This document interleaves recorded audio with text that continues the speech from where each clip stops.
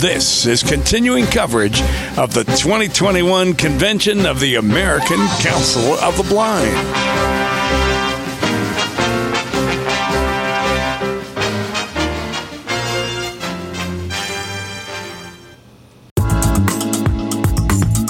Opinions expressed on ACB Radio are those of the respective program contributors and cannot be assumed to serve as endorsements of products or views of the American Council of the Blind, its elected officials, or its staff. Welcome, ACB, back to the 2021 ACB Conference and Convention. Better together wherever we are. Wanted to let everybody know today that this general session is being broadcast on our ACB Media Network, which can be heard across the country and around the world, thanks to our flagship ACB Media internet station, ACB Media One. So welcome, everybody. Boy, it seems like this convention just gets more exciting as we move from day to day. Wanted to remind everybody before we get through the formal, down through the formal agenda, that we will have elections today. So please make sure that you have your individual voter code ready to go, and we'll make the announcement when the individual vote will open up on Vote Now. Thank you all yesterday. It went very smooth, and we appreciate all those that participated. Also want to take this opportunity to remind people that we have a wonderful Braille Forum raffle drawing that will take place Thursday night at our banquet, where you can win $5,000, $1,000, or $500. If you would like to buy a Braille Forum raffle ticket, they're going fast. There's less than 100 left out of the allotment of 500. Please contact the Minneapolis office at 612-332-3242. You can have an individual can buy the ticket for $50, or up to 5 people can share a ticket. So please get those raffle tickets. They're going fast. Also want to remind you that there's an opportunity to join the monthly monetary support program. That's a contribution you can make monthly to the American Council of the Blind and your favorite affiliate to help promote their programs and services. If you're interested in joining the monthly monetary support program, here's an email address you can use, which is askacbmms@gmail.com. Again, that's askacbmms@gmail.com. Or you can call and leave a message, and they'll get back to you at the MMS phone number, which is 202-743-0755. Anything you could do to support our monthly monetary support program would be greatly appreciated. The goal is to get to 421 members by the time our convention ends today. 421 for 2021. So please consider joining the monthly monetary support program. And now I officially call Day 5 of our ACB Conference and Convention to order. And I would like to introduce to you Isaac Hyman, our Ross Pangier Scholarship winner from the great state of Washington. Isa, please. I pledge allegiance to the flag of the United States of America and to the republic for which it stands, one nation, under God, indivisible, with liberty and justice for all. Thank you, Isaac. And now I would like to introduce Tony Stevens, ACB Development Director from Baltimore, Maryland, to recognize our wonderful convention sponsors for this event. So, Tony? I'm excited to share with you today our corporate sponsors for the 60th Annual ACB National Conference and Convention. So here we go. For our diamond sponsors, Microsoft, Google, JP Morgan Chase & Company, Comcast, and Facebook. For our Emerald sponsors, Charter Spectrum, Vispero, Amazon, Verizon, Vanda Pharmaceutical. And for our Ruby sponsors, TracFone Wireless Incorporated, IRA, Waymo, National Cable and Telecom Association, AT&T, LinkedIn, Bergen School for the Blind, Cruise, and Adobe. For our Onyx sponsors, Democracy Live and Humanware. For our Coral sponsors, National Industries for the Blind, National Library Services, and Library Users of America. And for our walk sponsors, Macular Degeneration the Macular Degeneration Foundation, National Industries for the Blind, and Vanda Pharmaceutical. Thanks to all of our corporate partners for supporting this year's conference and convention. Thank you, Tony. What a wonderful group of sponsors, and we thank them so much for their contributions to the American Council of the Blind. Next, I'd like to introduce our officers and our board of director that won elections yesterday by unanimous consent. And we didn't have a chance for them to address the membership, and I really think it's important to hear from our newly elected officials. So first, I would like to introduce our new second vice president and existing second vice president, Ray Campbell. So, Ray? Thank you, Dan. I guess it's kind of whatever is old is new again, maybe is how that would work. Good morning, ACB. And I just want to take a moment and thank you all for your renewed confidence in me. And I look forward to another 2 years of great work. This organization is really doing some great stuff, and I look forward to helping to lead that effort over the next 2 years, supporting our leadership team as best I possibly can. So thank you all, and I'm going to do my best to earn your confidence. Thank you very much. Congratulations, Ray. And next we'll hear from our ACB secretary, elected for her second term, Denise Colley. Denise may have some difficulty getting unmuted, so we'll give her a little time, and we'll move on to our ACB treasurer, David Trott, elected for his third term. David, congratulations. Thank you, Dan, and thank you, everybody, for your confidence in me. And I ask you now to join me in the next 2 years of growing our legacy endowment so that ACB can truly have a brighter future together. And we've done a great job so far, so let's don't stop the good work that we're doing. And I'm really excited to be a part of the leadership team once again. And just know that we're going to listen to you and that we're there for you. And thank you for your confidence. Thank you so much, David. And again, congratulations. I'm still not hearing Denise, so we will move on to our newly elected, but finishing elected for his second term on the board, the American Council of Blind Board of Directors, Jeff Bishop. Congratulations, Jeff. Thank you, Dan, very much. Good morning, everyone. I am deeply humbled and thankful for the opportunity that you've given me to be able to continue to serve in this organization. And I'm truly blessed with the opportunity that you've been giving me, and I'm thankful for that. We have a lot of work to do, and we need all of you to help us get there too. So in combination with our leadership team, as well as my efforts, I need your help as well. So we'll be asking and calling on many of you to lend us a hand. So please join me for the next 3 years to be able to achieve just tremendous great things in this organization. Again, sincerely, very, very much. Thank you for this wonderful opportunity. And I will work really hard to be able to achieve the things that you expect from me. Thank you. Thank you, Jeff, and congratulations. I think what we'll do, Denise is our presenter tomorrow for the Wednesday session. So we will let Denise give her congratulatory remarks Wednesday before the candidate speeches on Wednesday. So just wanted to make sure that we get an opportunity to hear from Denise, and we apologize that she's having some technical difficulties. And now it's time for me to make an announcement. As your ACB president,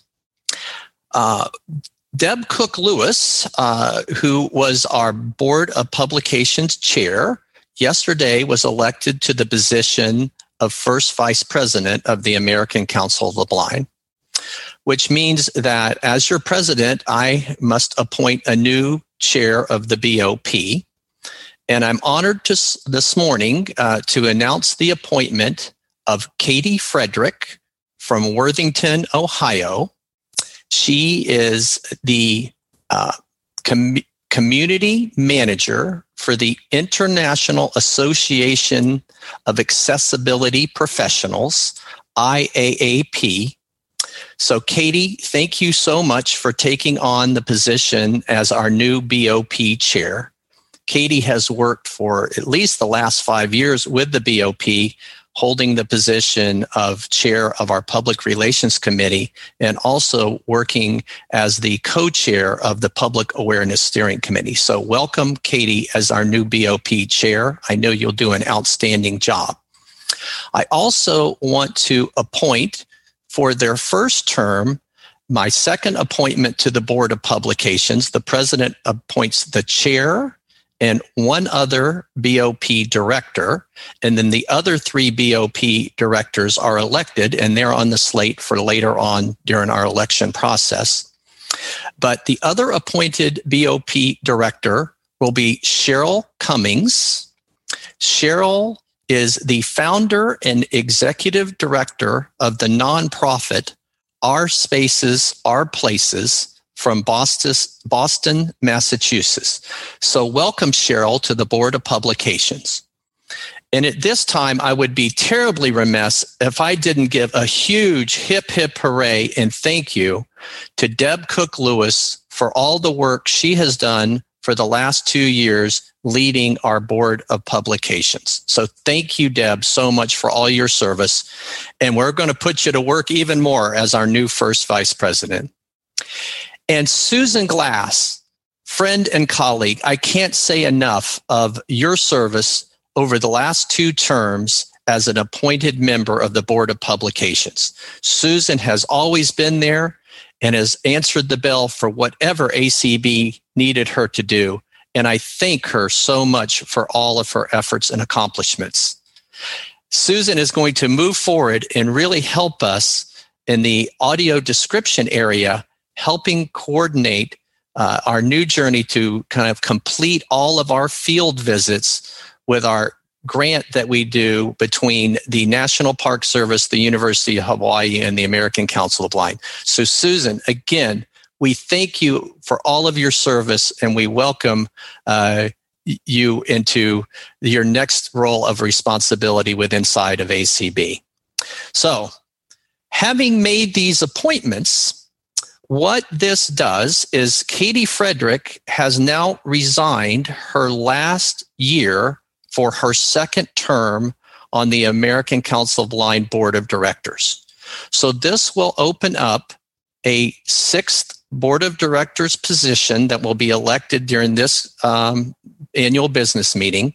It will be for a 1-year term, and following the roll call of our 5 Board of Directors positions that were announced in nominations, we will have a 6th position for a 1-year term that will require nominations from the floor. So I just wanted to make sure as we move down through our Board of Directors elections today that everybody knew the status of how many elections would be contested. At this point in time, it is time for us to start our candidate speeches for today. We have a contested election for the 2nd ACB Board of Directors seat that needs to be filled.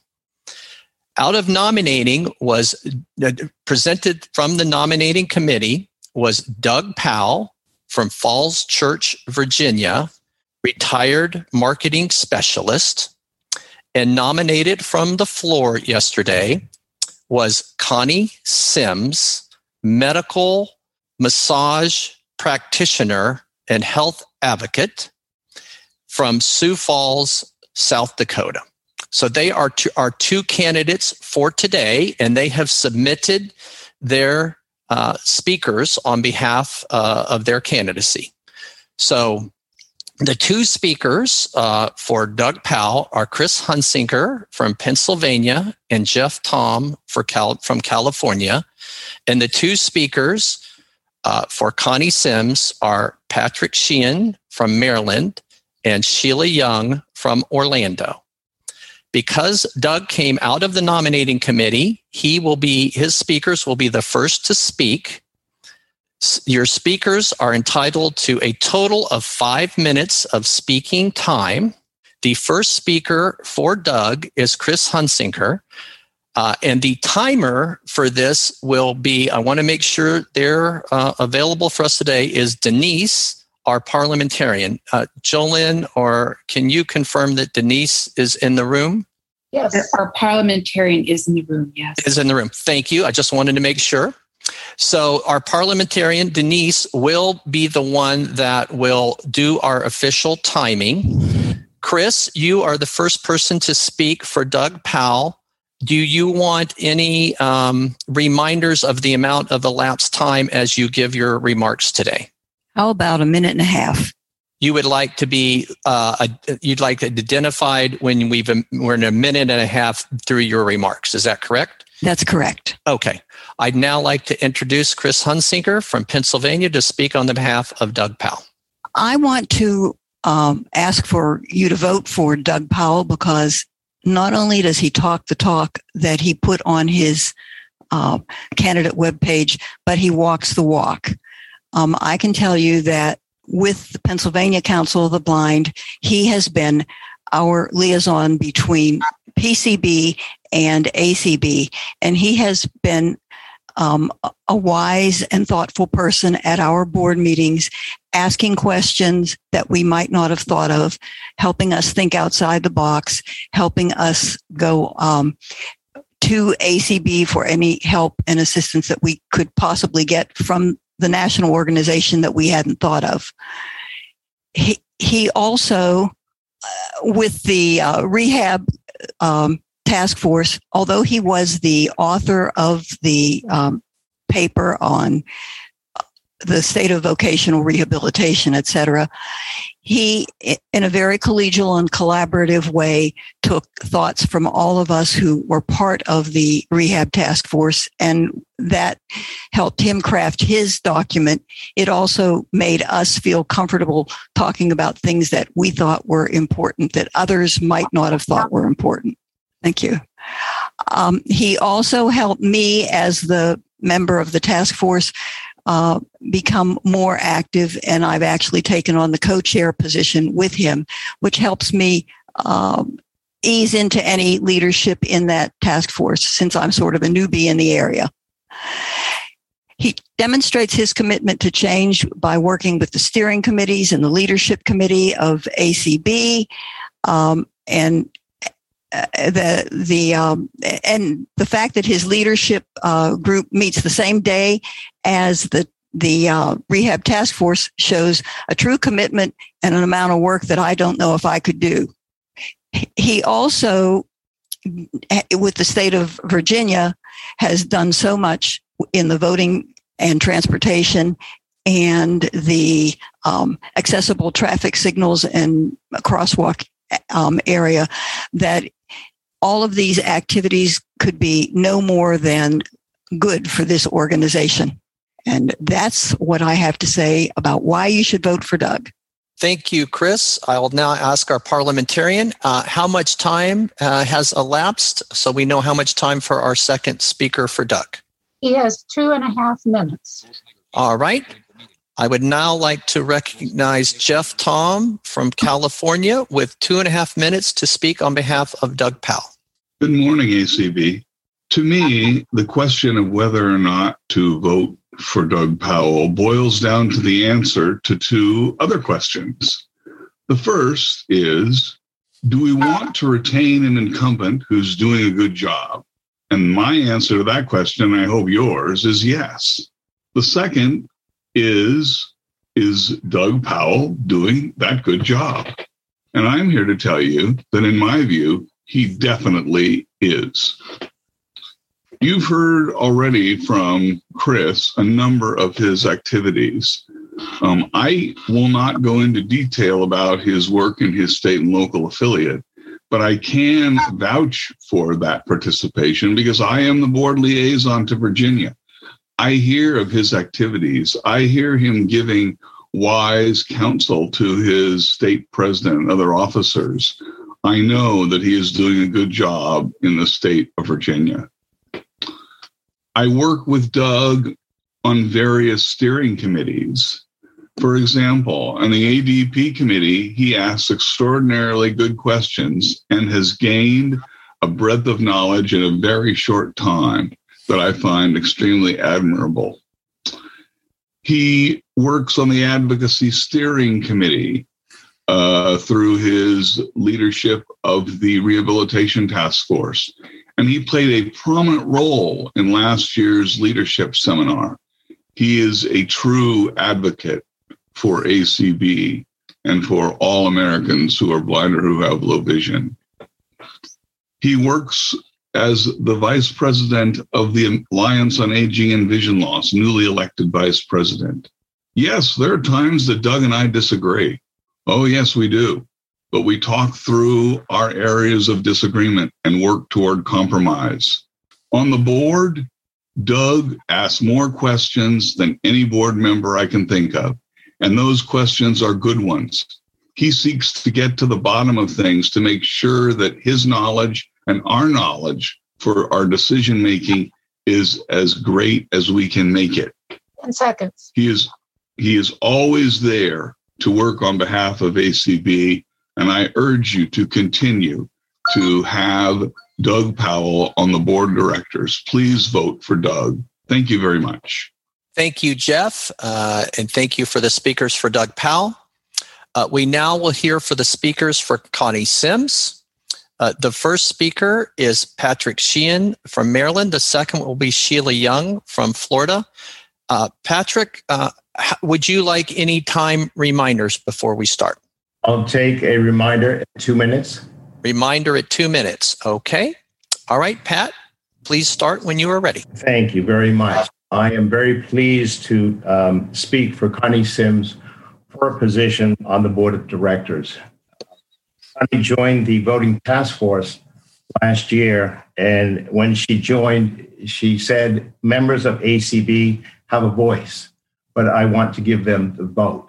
And thanks to the hard work of Connie Sims, we had an election yesterday that allowed us to have a vote total of over 900 people. That was due to a lot of hard work that Connie put forward on the voting task force.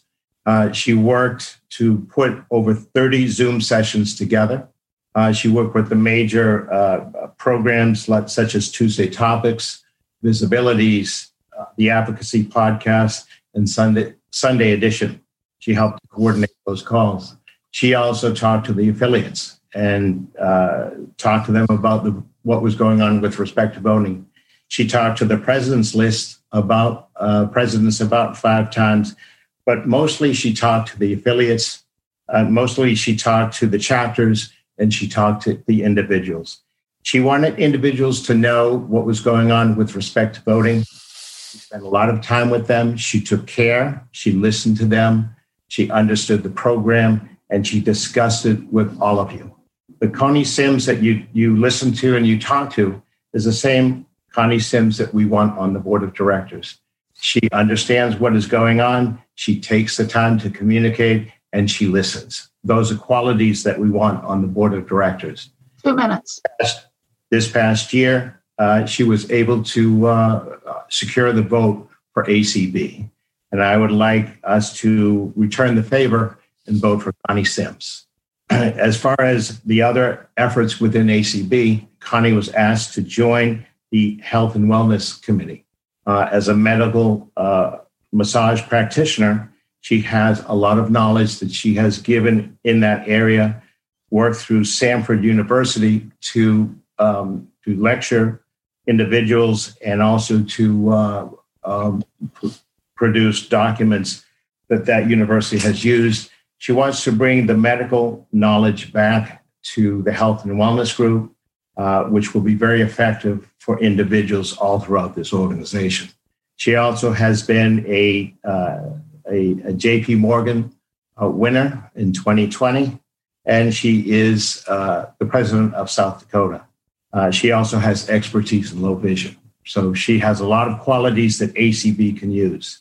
Lastly, in the area of advocacy, when Senator John Thune, who is the ranking member of the Senate Transportation Committee, wants advice, he calls Connie, not his assistant, not his legislative aide. He talks to her because she's effective, efficient, knowledgeable, and he can trust the information that she gives. These are qualities that we need on the board of directors. Senator Thune understands that. I think ACB can understand that.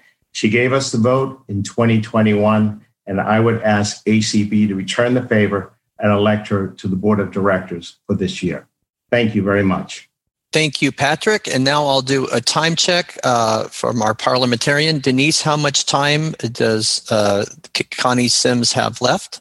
1 minute and 23 seconds. 1 minute and 23 seconds. So I will now introduce, Sheila Young from Orlando. You have 1 minute and 23 seconds. Would you like any time reminders, Sheila? Yes, please. 15 seconds, if you would, Denise. Okay, with 15 seconds remaining. Okay. Mm-hmm. Thank you. Go ahead and start whenever you're comfortable, Sheila. Thank you. Good morning, ACB. I am so honored to be here to speak on behalf of Connie Sims. I have been fortunate to get to know her through our ACB President's Weekly call. She is kind, gentle, and does everything that is great. She has worked so hard with our affiliates on our community calls, trying to educate our members on being able to do this voting, which has been just amazing. One thing we need on our board is more low vision, desperately, and Connie brings that to the board. Her other wonderful qualification is she lives in a rural area of the country, and we have a huge population of our membership in Florida that live in rural areas, and they don't have the services that we have in big cities. So I believe Connie will assist us in trying to educate them and educate us on how we can reach those individuals to get them more involved in ACB. I hope that we will all support her. I think she would be a wonderful asset to ACB. Thank you. Thank you, Sheila, and thank you all our speakers for our election for the second position for the ACB Board of Directors between Doug Powell and Connie Sims. I will now turn it to myself and Nancy for introductions of Vote Now. Thank you, candidates and speakers, for your wonderful presentations this morning. Next, I would like to introduce Nancy Marks Becker, our Chief Financial Officer, also playing the role as our ACB election supervisor for our elections throughout this convention. So Nancy, could you please share with us some information about the upcoming in-person voting and how folks should stay connected through the Vote Now process? I sure can, Dan. Thank you. So to vote for this election, you will need to go to the Vote Now website using the link you were provided.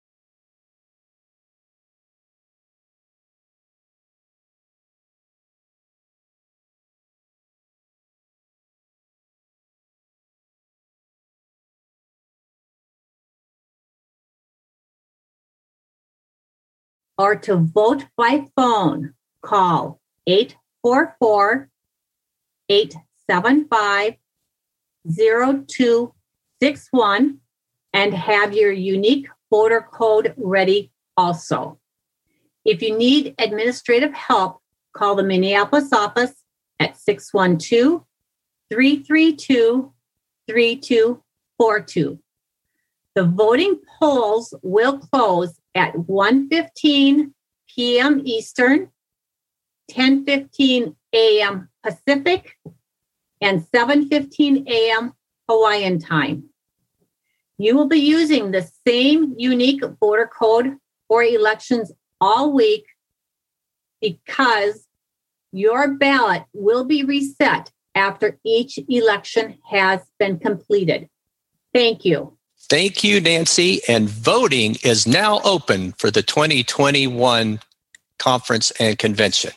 Good luck, everyone. Again, just to repeat, our elections are now open.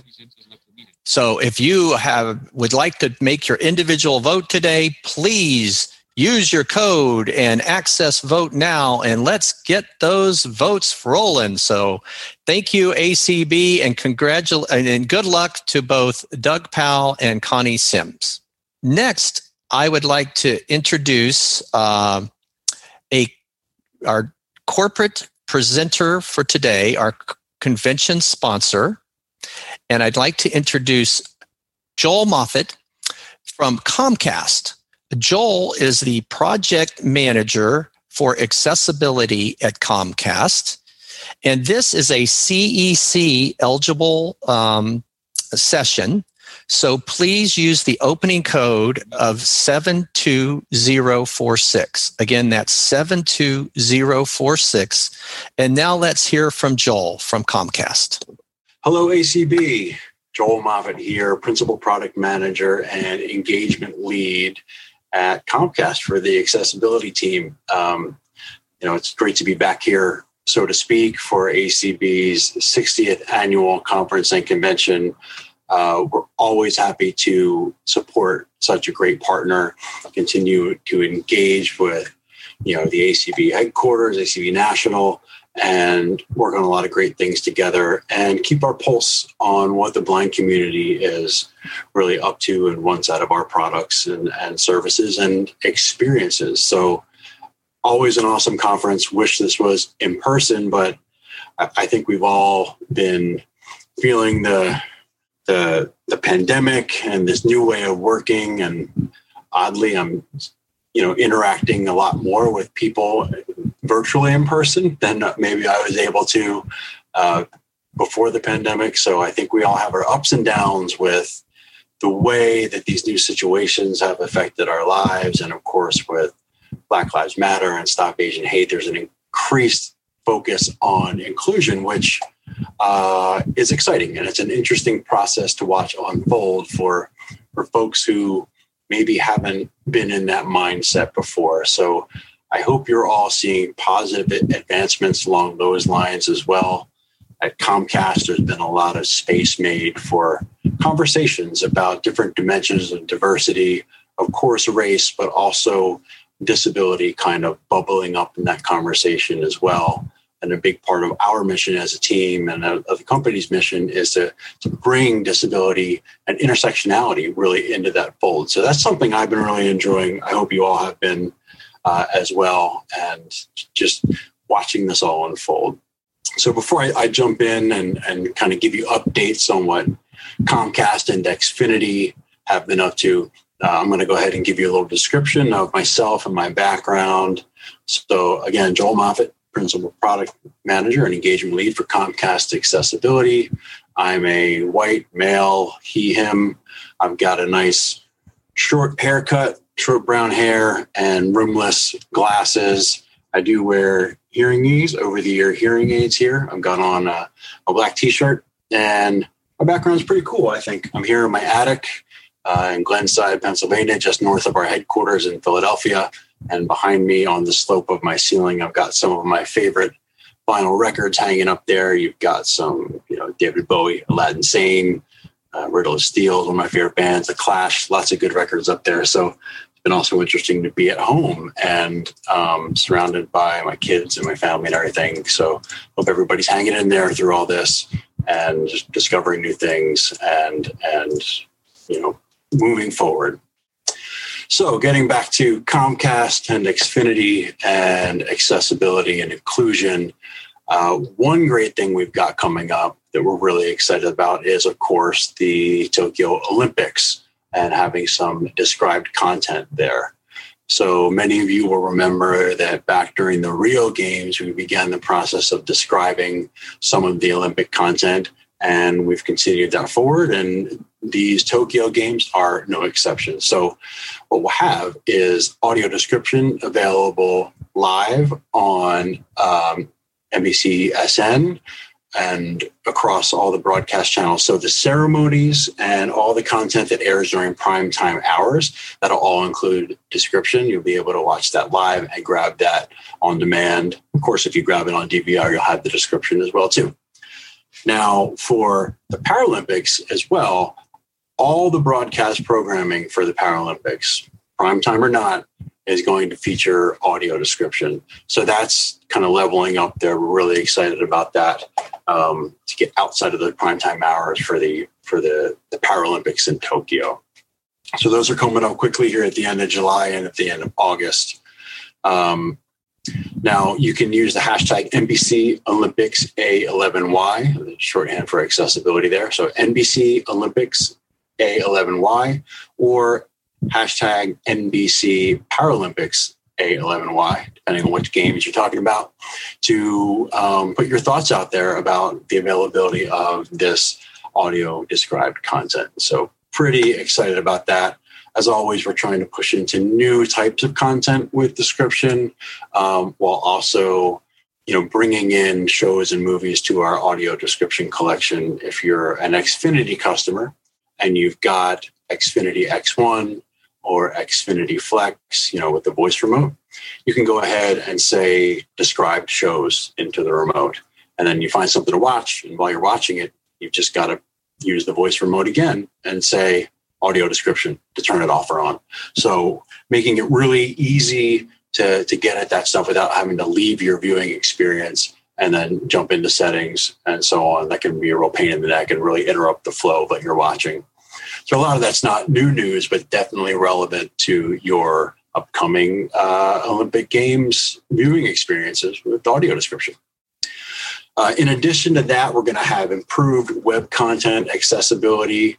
That includes keyboard navigation and color contrast and support for screen readers available on NBCOlympics.com and the NBC Sports app. So that's new and better there for you. All of this audio description, and I should also mention that closed captions will be available on all Olympics content, regardless of where you're viewing it with NBC. That'll all be captioned, and all that audio description is going to be available to Comcast customers who are experiencing the games, of course, like I said, on X1 or Xfinity Stream or Xfinity Flex. Stream being our kind of second screen TV viewing experience, where you can dig into some live content and your on-demand content and your DVR content and so on. So that includes the live content for the Olympics delivered in 4K as well. So you get some nice video, but also some very nice audio with 4K. And as a reminder, those Tokyo Olympics are going to kick off on July 23rd. They go through August 8th, so be sure to check them out. And the Tokyo Paralympics will run from August 24th until September 5th. And those are on the networks of NBC Universal, NBCOlympics.com, and the NBC Sports app. So do be sure to check them out. And again, if you're using the voice remote, remember to lean on those voice commands.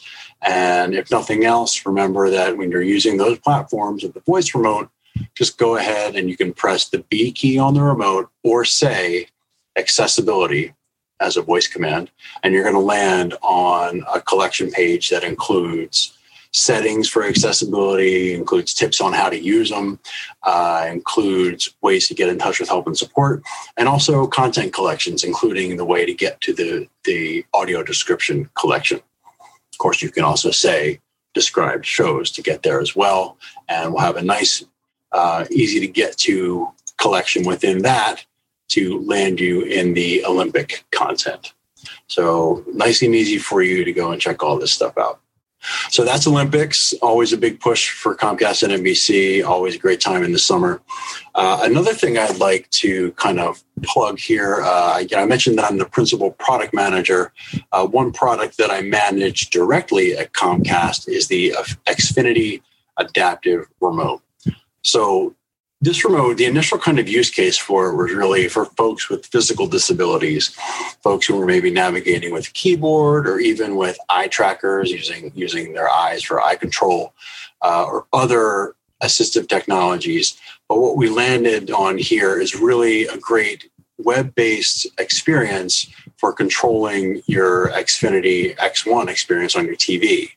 So think about it.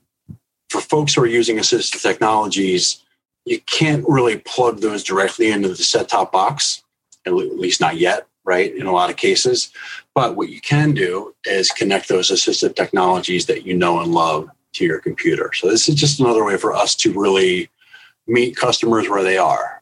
So whatever assistive technology you're using, for many of us here, it's using a screen reader. You can leverage that with the Xfinity Adaptive Remote. And again, web-based experience has all the options, more or less, that the Xfinity voice remote has, including the voice feature. But what it also has is you can type in text commands instead of voice commands. That's relevant for folks who might not benefit from a voice to actually use voice control or can't speak clearly enough. So you can actually type in the commands that you need to type, or somebody using eye tracking can use an on-screen keyboard to type those in. But for those of us who are using screen readers or who just need the remote to be nice and big and backlit in front of them, this is a really great solution. So your screen reader is going to be able to step through that. Once you log in, if you go to xfin.tv/access, that's where you're going to find the Xfinity Adaptive Remote. That's xfin.tv/access. And you're just going to log in like you would log into any other Xfinity service. And boom, the remote's going to be there on the screen with all the features you need. You can navigate it with your keyboard and tab your way through with your screen reader. You can bring it up on your phone and use it with VoiceOver or TalkBack. So what I'd like to do really quick is give you guys really a nice pro insider sort of tip. Kind of goes beyond the usual how-to stuff. But when it comes to the adaptive remote, what I can do for iOS users out there, I know many of us are. So in iOS, what you can do is you could dive into your iOS shortcuts app on iOS. You can go to Add New Shortcut, choose Action, choose Web, and then choose URL. So Shortcuts app, Add New, Action, Web, and then add a URL. So the URL you're going to add is xfin.tv/access. That's the adaptive remote, web application. And little known fact, for customers who are in a Cox market and have the Contour service, that's licensed from us. So it's the same product you're getting, just it's labeled for Cox Contour. You could put in webremote.cox.com to use the Cox web remote. It's the very same thing, just for Cox customers. So once you do that, you're going to have this shortcut for getting to the adaptive remote, which is pretty cool. What makes this even better is that step 2, you can go into iOS settings, then jump into accessibility, jump into VoiceOver settings there, and choose customize commands. Now, once you choose customize commands, you're going to go create new command, and then you can type in the phrase adaptive remote. So what that's going to do once you exit out of that is if you use Siri and you say adaptive remote, it's going to open up that URL in your browser and you'll have the adaptive remote right there in front of you. So I use this all the time. If I can't find the remote, I grab my iOS device and I just say, hey Siri, adaptive remote, and it fires on up and I can control my TV and I can use VoiceOver if I want to. Now, I have Usher syndrome, so I have significant vision loss, and my central vision is pretty good, though, so I don't always rely on VoiceOver and other text-to-speech or screen reader technologies. So just a quick pro tip, definitely check out the adaptive remote. Would love to get some feedback on how the blind community enjoys using it. Hopefully it's pretty useful. It's very simple and it works well with assistive technology. So check it out and, shout us out on Twitter or things like that. You can hashtag Comcast accessibility or do at Comcast and hashtag accessibility. And then that'll bubble up to us for sure. So yeah, those are a couple of things we have going on with the Olympics and that described audio content, audio description content rather, the adaptive remote. And just to kind of recap those things that are available in Flex and X1, you've got voice commands for pretty much everything. So you can say accessibility and get to that accessibility home screen, say audio description and turn audio description off and on. So any command or destination, you've got an easy way to get to that with a voice command, which is really pretty cool. A lot of folks love the Stream app. Using the Stream app with VoiceOver, it's really just the X1 experience in your pocket on the go, whether it's iOS or Android, and that can be really, really useful. So that's a little bit of what you can do with X1 and our entertainment products. Also want to mention, recently, back in the middle of June, we had our second annual Innovation for Inclusion Conference. So had some great content there. June 16th was primarily dedicated to diversity, equity, and inclusion. But of course, inclusion being what it is, disability and accessibility were part of, or at least mentioned in just about every session on that first day. And then the second day focused on accessibility. So you've got content there that really speaks to the expertise that's needed to roll out accessible solutions. So great conference. Those recordings of that conference are going to be going up pretty soon in the next week or two at ComcastLabsConnect.com/inclusion-2021. So ComcastLabsConnect.com/inclusion-2021. Spoiler alert, I had the pleasure of emceeing that second day, that accessibility day with all that great content. And it was a blast. I loved it. I loved enjoying everybody's authentic selves coming through, since everybody's coming to us virtually from home. Can be a little weird, obviously, but I think there's a lot to be said for how we are able to interact across many different time zones all across the world and different backgrounds. Really pretty cool. So that's our Inclusive Innovation Conference powered by Comcast Labs Connect. Definitely go check it out. The first day kicked off with, of all things, a panel of diverse professional skateboarders, including blind skater Dan Mancina, who was really a pleasure to work with. The first openly non-binary skateboarder, that's Leo Baker. The panel was moderated by Kim Woozy of Skate Like a Girl, and we had Zion Wright in there. He's a black skateboarder. I think he's like 20 years old out of Jupiter, Florida, and he actually just clinched a spot to compete in the Olympics coming up. So you might be able to check out Zion, hopefully with some audio description. We'll see when that content airs.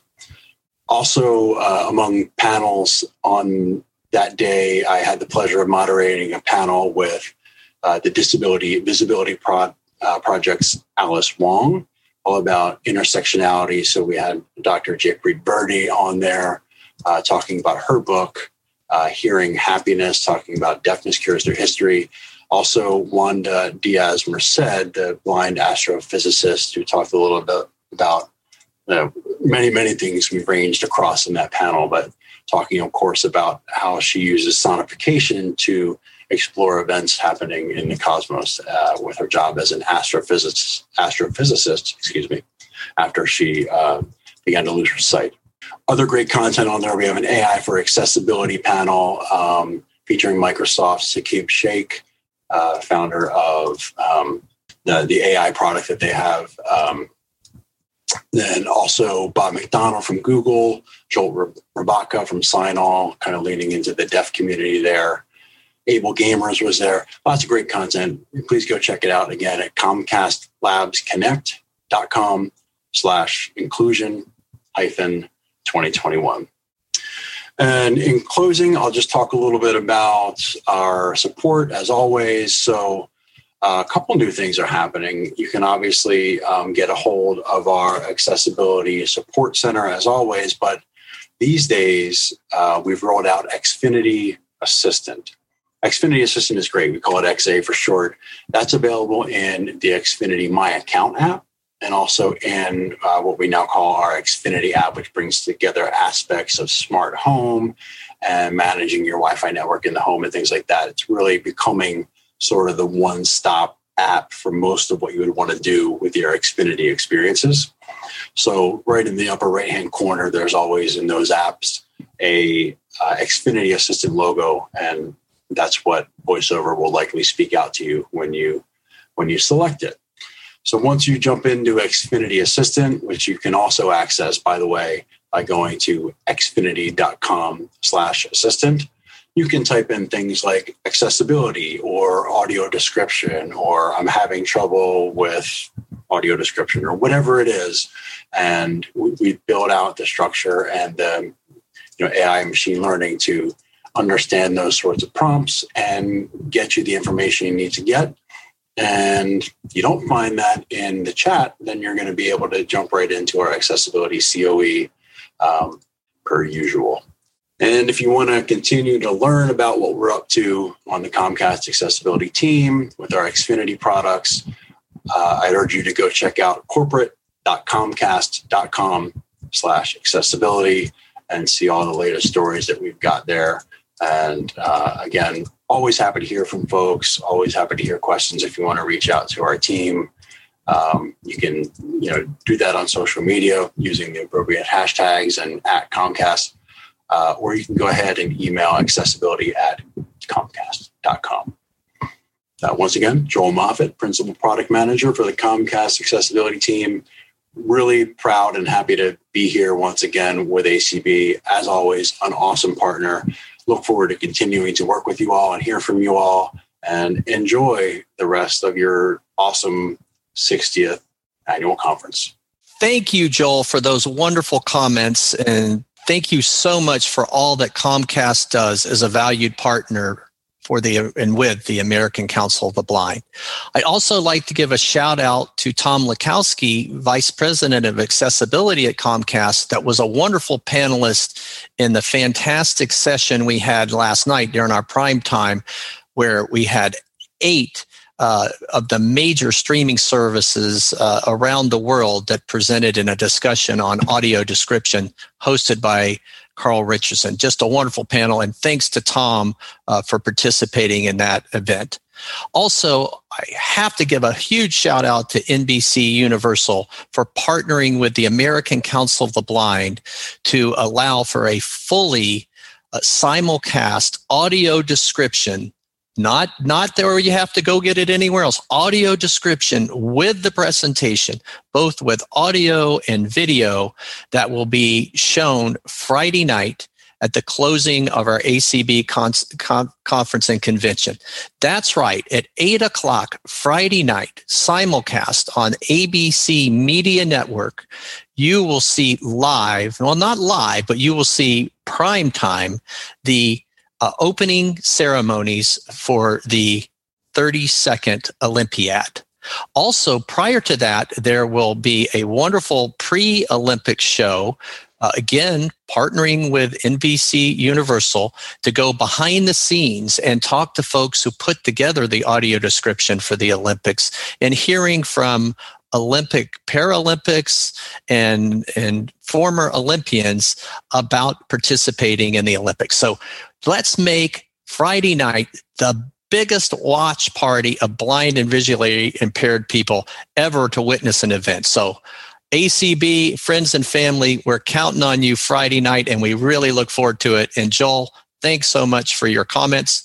The closing code for CECs for this event is 39924. So again, if you're getting CECs for this event, it's 39924. And now I want to take a minute and introduce our ACB Angels tribute for today.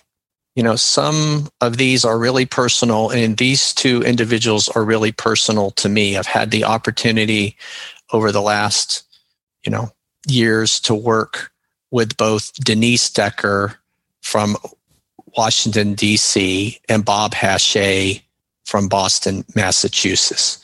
So I'm very honored today and humbled to present Joel Snyder to read the tribute for Denise Colley and Tony Stevens to read the tribute to Bob Hache, two wonderful members of the American Council of the Blind, who we will never forget and always remember, and we really appreciate all their dedication to ACB. So now, Joel Snyder and Tony Stevens. This is Dr. Joel Snyder, president of Audio Description Associates, LLC, based in the Washington, D.C. area, and the founder of and senior consultant to the American Council of the Blind's Audio Description Project. For those who may not know, audio description is a narrative technique that provides a verbal version of the visual, words that describe visual images and actions primarily for the benefit of people who are blind or have low vision. Denise Decker was a member of the project's steering committee and chair of the project's Performing Arts Museums and Parks subcommittee. Denise called me just a week before she passed to let me know that she wasn't feeling well and wouldn't be able to attend that evening's subcommittee conference call. At such a difficult time, Denise was thinking of others, of her responsibility to her colleagues, of her commitment to serve the community of audio description devotees. Earlier in the year, she demonstrated her eloquence on the topic in an interview on National Public Radio at their studios here in Washington. She and I were asked about the audio description developed in the UK for last year's Best Picture Academy Award winner, the subtitled Parasite. Denise responded with thoughtful insight, noting how the skilled, succinct use of language and expert vocal technique can provide more meaningful access to culture for people who are blind. Her tact and her firm defense of the importance of access has resulted in significant improvements in the accessibility of the 9/11 Museum in New York and myriad national park visitor centers across the country. Everyone who knew Denise knew her gentle, unassuming soul and her gracious way with others, always helping them to feel knowledgeable and appreciated. And most of all, I knew Denise as a champion, a valiant advocate for the rights of people with disabilities. She knew that disability exists only to the extent that the individual and the society at large acknowledges the individual's abilities and provides appropriate accommodations. With the inclusion of audio description at a performance or in a museum or at a national park site, a person who is blind is no longer disabled. He or she has access comparable to the sighted person who wants to know and be a part of our culture. Denise exemplified the notion that there is no good reason why a person with a physical disability must also be culturally disadvantaged. She is greatly missed by all who had the opportunity to be in her embrace. Robert Hache, March 12, 1961 to September 14, 2020, from the Bay State Council of the Blind. A native of Massachusetts, Robert Bob Hache attended the Perkins School for the Blind, graduated from Public High School, Boston College, and obtained his master's degree in business administration. Known for the passion he brought to everything he set his mind to, Bob served as president of the Bay State Council of the Blind, the ACB affiliate in Massachusetts, and as the editor of Baylines, its newsletter. Working from his apartment in Waltham, Massachusetts, which he shared with his life partner Donna McCarty, Bob served the council as the moderator of the ACBL email list. It was here that members learned of his ability to hold strong views and yet support others' rights to respectfully disagree with him and one another. Bob loved sports and was heard frequently on sports radio, giving his considerable statistical reasoning as to why the Red Sox were going to win the World Series and the New England Patriots the Super Bowl. Bob from Waltham will be missed by WEEI radio listeners in New England, as well as his ACB family. His ashes were spread to the winds along the mountains of Vermont and along the shores of Cape Cod, both places where he and Donna enjoyed spending leisure time. Bob We will miss you. Thank you so much. I want to again recognize Denise Decker and Bob Hache, our two angels and personal friends of mine. This is a very sad moment to reflect on their wonderful lives, but it is also an opportunity to remember them in such a nice way. So Denise and Bob, we appreciate all you did, and we will always remember you. Next, it is time for us to move on where there are affiliate roll call elections. Hopefully all affiliate delegates are in the affiliate Zoom room. And I would now like to turn the meeting over to our ACB secretary, Denise Colley from Lacey, Washington. Denise, look forward to the affiliate roll call for the election of between Doug Powell and Connie Sims for our second position for ACB Board of Directors. Denise. All right. Thank you, Rick. And just a moment of personal privilege. I want to apologize profusely to the membership. I was stuck in the other Zoom room when Dan called me and I couldn't get out of there. So I'll be happy to speak with you tomorrow. All right. So we're ready for the roll call for today. Alabama, 3 votes. Alabama, 3 votes. Sims. 3 votes. Sims. Arizona, 2 votes. Arizona, 2 votes. Arkansas, 2 votes. Arkansas. And we're doing Alabama through Georgia. So those are the first ones we'll be calling. California, 22 votes. All right. So California, I was waiting to see if Gabe got on, but he didn't. So 18 Powell, 4 Sims. 18 Powell, 4 Sims. Colorado, 1 vote. Colorado. Connecticut, 1 vote. Connecticut. Denise, I see people that have raised their hands. If we pass your affiliate, wait till we get to the end, and then I will look at whoever has that hand raised, and we'll go back to you guys. Delaware, 1 vote. Delaware. Delaware casts 1 vote for Doug Powell. 1 Powell. District of Columbia, 1 vote. District of Columbia. Florida, 25 votes. Florida. 8 Powell, 17 Sims. 8 Powell, 17 Sims. Georgia, 5 votes. Georgia casts 4 votes for Connie Sims, 1 vote for Doug Powell. 1 Powell, 4 Sims. We will be doing Hawaii through Bay State. Hawaii casts 3 votes for Connie Sims. 3 Sims, you said? Correct. Hawaii, 3 Sims. Illinois. 2 Powell, 1 Sims. 2 Powell, 1 Sims. Indiana, 4 votes. Indiana casts 2 votes for Sims and 2 votes for Powell. 2 Powell, 2 Sims. Iowa, 3 votes. Iowa. Kansas, 3 votes. Kansas, 2 votes. Powell, 1 vote. Sims. 2 Powell, 1 Sims. Kentucky, 12 votes.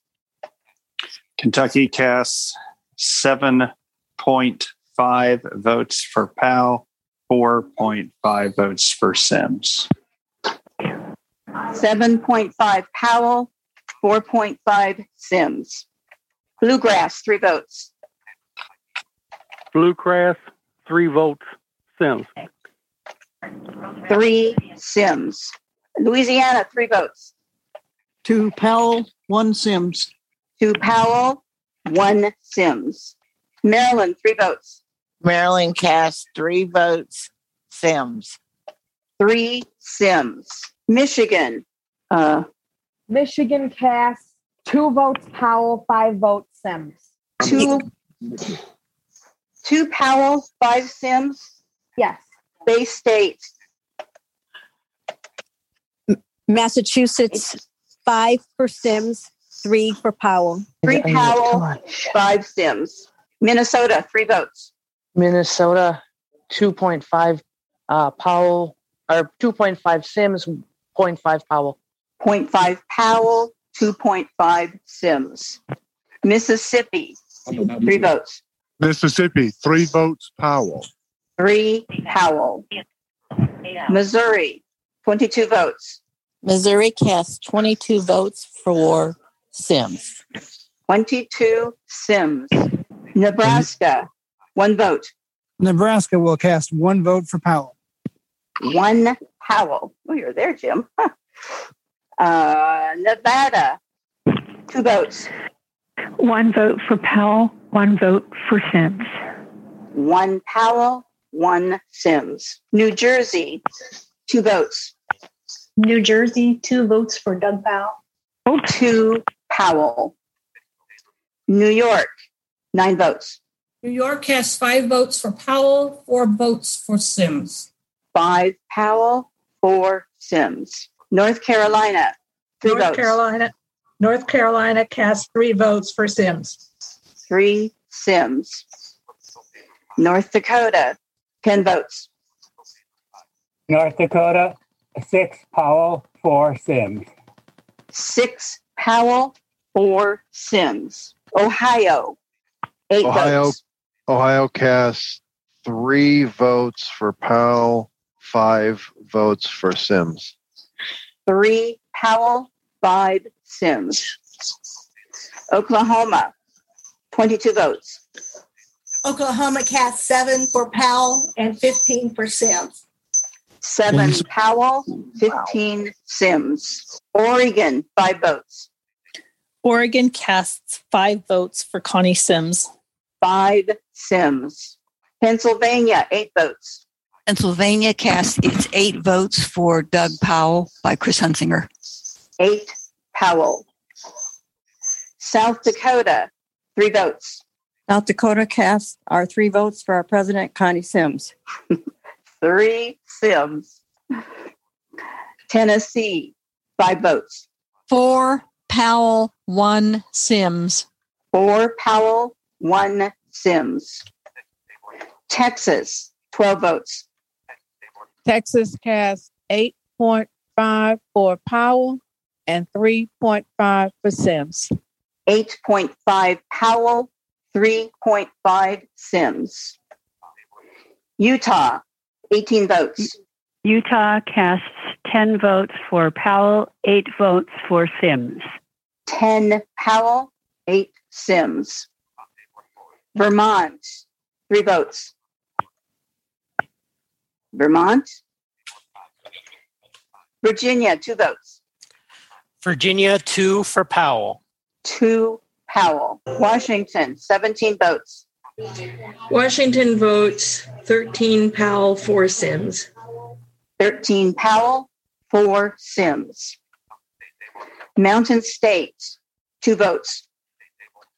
Mountain State casts 2 votes for Doug Powell. 2 Powell.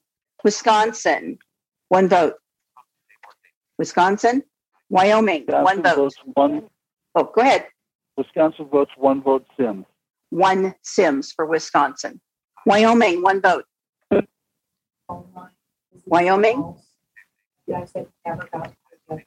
All right, then we'll move on to the special interest affiliates, and we will be doing Alliance on Aging and Vision Loss through ACB students.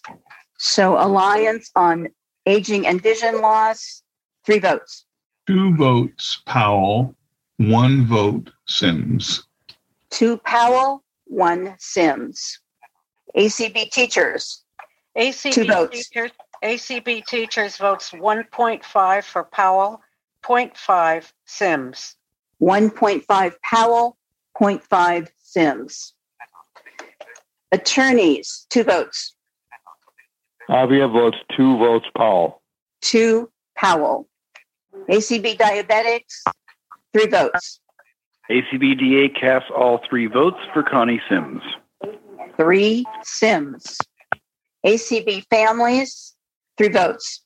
ACB families votes 2 Powell, 1 Sims. 2 Powell, 1 Sims. Government employees, 1 vote. Government employees votes 1 Powell. 1 Powell. ACB Lions, 4 votes. ACB Lions votes 2 votes, 2.5 votes Powell, and 1.5 votes Sims. 2.5 Powell, 1.5 Sims. ACB Next Generation, 3 votes. ACB Next Generation will cast 2 votes for Doug Powell, 1 vote for Connie Sims. 2 Powell, 1 Sims. ACB Radio Amateurs, 1 vote. ACB Radio Amateurs cast its vote for Doug Powell. 1 Powell. ACB Students, 2 votes. ACB Students casts 0.5 votes for Powell and 1.5 for Connie Sims. 0.5 Powell, 1.5 Sims. And now we'll do the rest of the special interest affiliates. Blind Pride, 8 votes. Oh, and I'm sorry, Bits, 8 votes. Bits. 8 Bits votes. casts 3 votes Powell, 5 votes for Connie Sims. 3 Powell, 5 Sims. All right, now we'll do Blind Pride. 6 votes. So Blind Pride is casting 2 votes for Doug Powell and 4 votes for Connie Sims. 2 Powell, 4 Sims. Thank you. Braille Revival League, 9 votes. Braille Revival League casts 4.5 votes for Doug Powell and 4.5 votes for Connie Sims. 4.5 Powell, 4.5 Sims. CCLBI, 10 votes. CCLBI? 2 votes Powell, 8 votes Sims. 2 Powell, 8 Sims for CCLBI. Okay, Mike, Friends and Art. Okay. 3 votes Powell, 1 vote Sims. 3 Powell, 1 Sims. Guide Dog Users, 15 votes. Guide Dog Users, we cast 5 votes for Doug Powell and 10 votes for Connie Sims. 5 Powell, 10 Sims. Yes. Ivy, 2 votes. Ivy casts its 2 votes for Doug Powell. 2 Powell. Library Users, 7 votes. 4.5 Powell, 2.5 Sims. 4.5 Powell, 2.5 Sims. RSVA, 13 votes. RSVA casts 13 votes for Doug Powell. 13 Powell. Viva, 1 vote. Viva casts 1 vote for Doug Powell. 1 Powell. All right, now we'll go back to the ones we missed. Nancy, if you can help me with that, please. Arizona. The Arizona Council of the Blind cast 1 vote for Powell, 1 vote for Connie Sims. 1 Powell, 1 Sims. Next is Arkansas. Arkansas. 2 votes. And I see that Sandra Arkansas, has 1 vote. Arkansas, 1 vote Powell, 1 vote Sims. 1 Powell, 1 Sims. Colorado. Colorado, 1 vote. Please. Colorado. Okay, we'll go on. Connecticut. Connecticut, 1 vote. 1 vote Powell. 1 Powell. Thank you, Ellen. District of Columbia. District of Columbia has 1 vote. District of Columbia casts 1 vote for Doug Powell. 1 Powell. Iowa. Iowa casts 0.5 Powell, 2.5 Sims. 0.5 Powell, 2.5 Sims. Is that everybody? Did we have Vermont? I had somebody talking to me about this time. Did we have Vermont? I don't think No, we did. Vermont didn't vote. Vermont did not. Okay. Vermont? Is that the last? Oh. Okay. Wyoming. Wyoming. Wyoming? Okay. Was that it? Everyone else has cast their ballot. Thank you. You special interest affiliates are good. Mr. Chair, that completes the call of the roll. Colley, ACB Secretary, for the completion of the affiliate roll call. And we wish both our candidates, Doug Powell and Connie Sims, the best. Now it's my honor to turn over the remainder of today's program to Ray Campbell, Second Vice President of the American Council of the Blind from Glen Ellen, Illinois. Ray, welcome, and look forward to your presentations today. Oh, okay, Dan. Thank you very much, everyone. And we are running a little tight on time today, so we're probably not going to have time to take live questions. However, if you do have questions for any of our presenters today, you can send those to questions@acb.org. Just indicate who the question is for, which group, and we will get those to you, get those to the presenters at hand. All right. So since there's no such thing as a bad map, today we're going to hear from a couple of people with a company called Good Maps. It gives me great pleasure to introduce Mike May, Chief Evangelist. Hopefully he'll tell us what that means from Good Maps, and Evelyn Tishner, who is actually located in Nashville, Tennessee, to talk to us about what's going on with Good Maps. This is CEC eligible. Your opening code is 59631. Again, opening code 59631. And it gives me great pleasure to turn the floor over to Mike May and Evelyn Tishner. Go ahead. All right. Thanks, Ray. It's a pleasure and nice to be on here at ACB. And I always appreciate your input over the years about transportation accessibility, because it's all together. I guess my leading comment would be the better we get around, the better we participate in life, recreation, career, and so forth. So that's really been my mission since I've been involved in accessible navigation for the last 25 years, starting at Arkenstone and then through my company, Sendero Group, and then with a few turns along the way, ended up working for Good Maps in Louisville, Kentucky, where Evelyn had preceded me there. Evelyn? Hi, guys. I'm Evelyn Titchener, and like Ray mentioned, I'm in Nashville.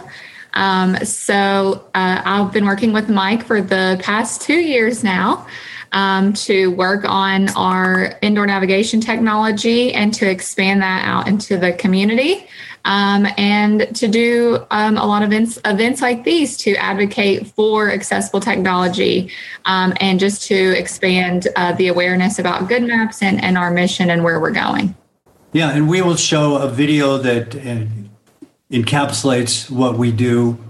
I really lament the days when I got to do these presentations in person, and they always followed the in-house presentation in a room with demos and exhibits, walking around, sometimes riding in a van, sometimes in pedestrian mode. We got to walk around and I showed you the technology. So I look forward to next year when we can get back to that again, particularly if you can see the new indoor navigation working. That's something that's pretty rare and unique. And as you know, when we go to conferences, we're always looking for what's new this year. And I tell you, if you could see it in person, you'd say, well, this is what's new, this navigation technique. Certainly going back quite a few years, I'm sure a lot of you remember the low vis guide at the ACB conferences and using beacons. And we've really been working on indoor navigation in different formats for a number of years. And that was one of the first iterations and a really good start. You got to start somewhere. Things aren't perfect. They aren't 100% accurate. You know, we're always evolving these things, but they do get better over time. And we have some new techniques that step beyond beacons that work with indoor navigation. I first want to say that Good Maps came out with its first app, iPhone and Android, in September of last year. And the real focus of that app was let's cover the basics for outdoor navigation, and then let's also develop indoor navigation. So we've been working on both fronts. And the outdoor navigation, you can check out for yourself. Go to Good Maps, it's one word, explore, in either of the stores. You can download that, try it, see what you think, and it covers a lot of the basics.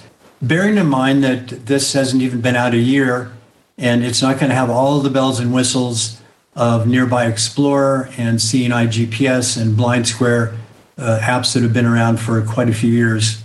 they keep adding features as users request them.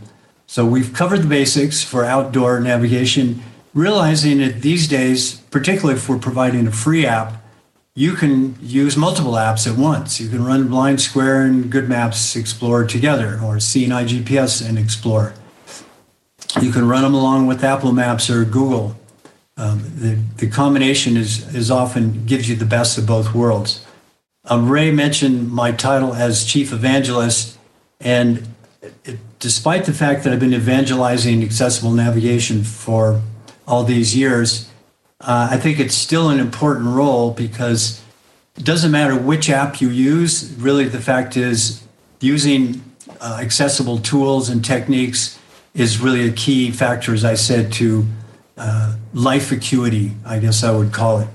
And so we have to keep promoting the fact that you don't get to know these tools unless you use them regularly, because as you know, we have so many things to work with. If you don't use them all the time, then you kind of forget the details and they don't become a tool if they're kind of in the back pocket. So I have to say my evangelistic comments to begin with to just encourage everybody to get out there and use something. And with all of the outdoor apps, each one has some little thing that's different or better than the other thing, and some have their weaknesses. And as we know with accessible technology, everything has its strengths and weaknesses, and part of using the strengths of an app is to know the weaknesses. So let me, since I'm assuming most people are pretty familiar with outdoor navigation, we won't spend too much time on that, but I want to tell you some of the differences about navigating indoors, because there's similarities and there are differences. I think we'll have Evelyn fire up the general overview video first, so you'll have that overview, and then I'll drill down a bit more into some of the unique differences about indoor navigation and how all that all works. So go ahead and fire that up, Evelyn. And it's going to start out with our Good Maps logo. And I've always said that we've got lots of visual logos. There should be an accessible version of everybody's logo. So you'll hear our audio logo. Okay, that's fine. We'll give you the overview in person. I'll post the video in the chat. So if you guys want to watch it from there after, that's a good option. Yeah, don't click on it quite yet or we'll be competing. Yeah, and Evelyn, I'm going to make some comments here and then just chime in to fill in the blanks, as I know there will be some. So in terms of indoor navigation, let me talk about the unique experience of navigating indoors versus outdoors. We've said there are different techniques. There's beacons, and we're going to talk about our new technique. But first, I'll just tell you some of the fundamental differences. For one thing, indoors, you don't have streets. You don't really have grids. Sometimes you do indoors. You'll have hallways that are pretty much perpendicular, but they're not named. So that changes the whole dynamic of how you navigate. Oh, it sounds like maybe something got enabled. So I'll just finish that comment, and then if we can, we'll go ahead and start it. So with indoor, you don't have we don't have street names, so that means your directions will be given in terms of relative to your position. So walk straight ahead, turn right, but it doesn't necessarily turn right on. It's not hallway 7 or hallway 8. It just says turn right, and because the accuracy is quite good, you're presumably in the right hallway, but they aren't named, which is quite different. The points of interest, however, are pretty much the same as outdoors, where you have businesses and other things outdoors. Indoors, you're going to have offices, reception desk, elevator, escalators.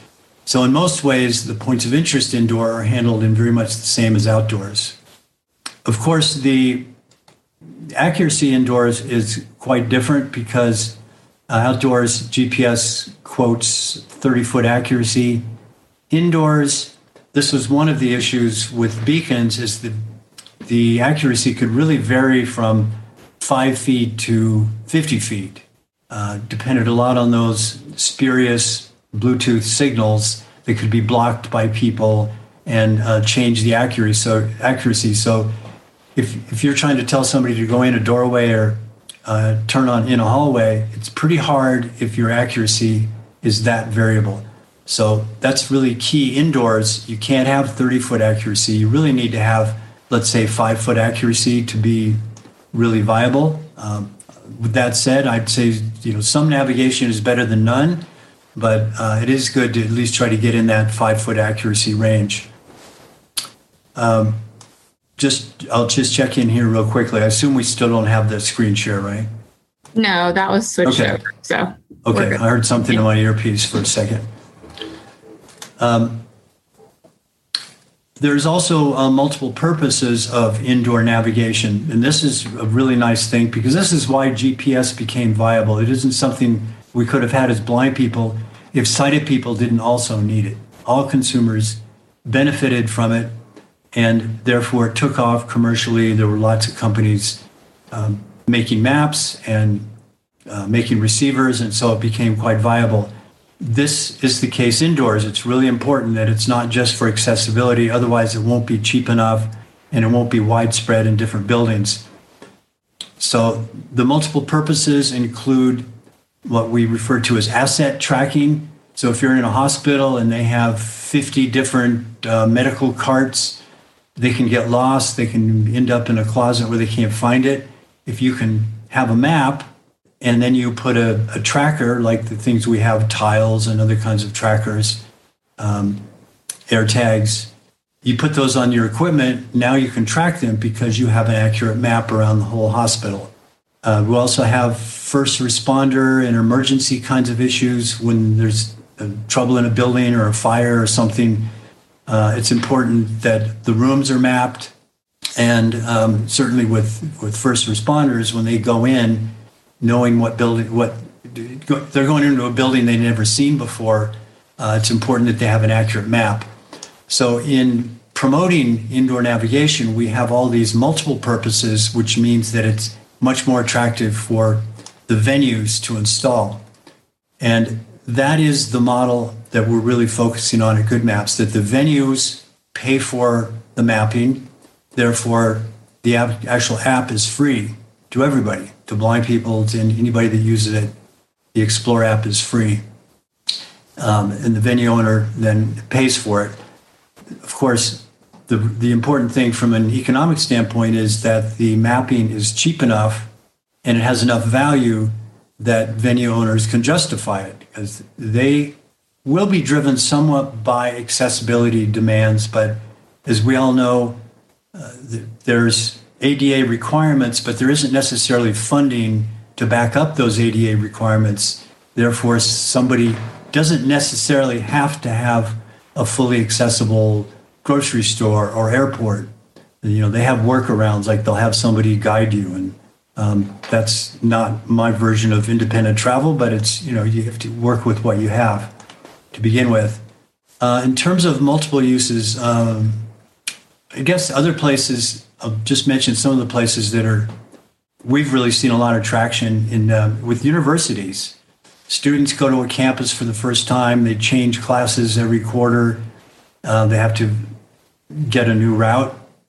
And so if you have the indoor buildings, or at least some of the key buildings, mapped, and you have outdoor, the campus navigation is something that's really valuable.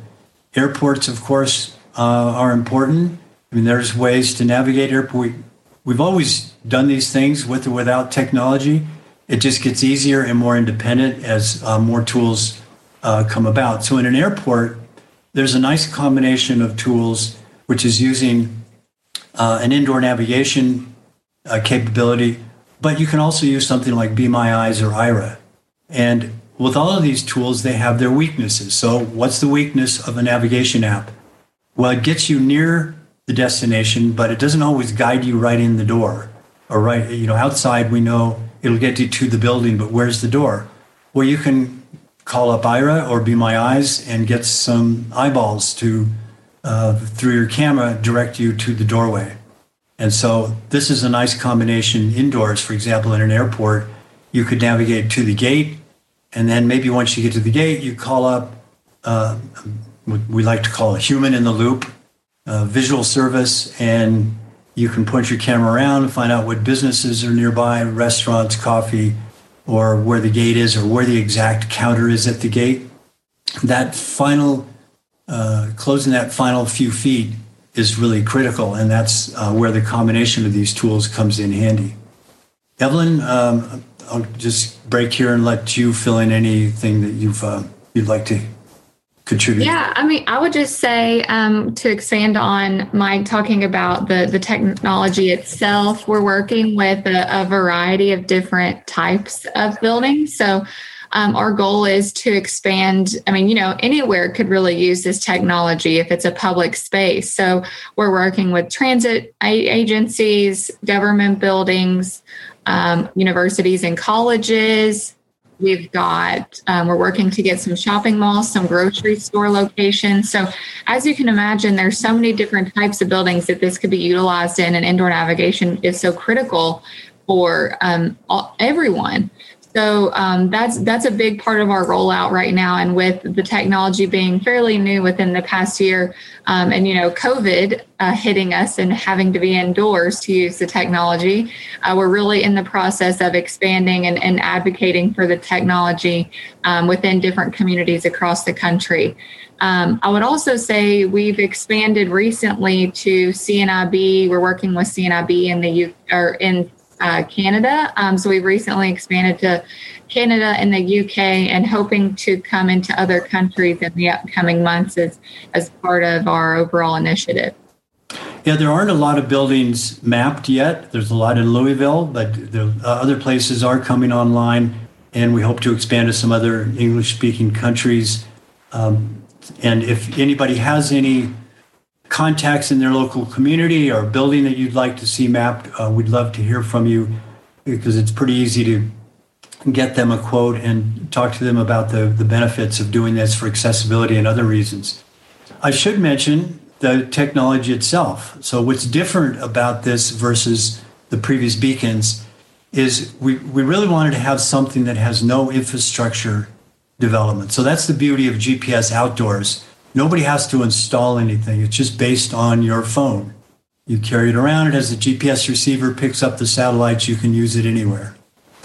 Well, indoors, it's a little bit different because there aren't maps yet. So we have to map things. When the way we go about mapping them is we come into the building. Our mapper has a big backpack on with LiDAR, which is what you've heard about Google using for years, mapping streets. And those were mounted on big vans.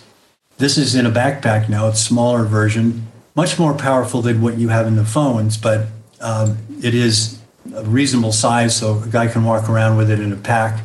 There's also a camera turret that's spinning around and taking imagery of the building. So once we walk through a building, and our time to scan it is roughly the time that it would take to walk up and down every hallway and go into every room that's going to be on the map.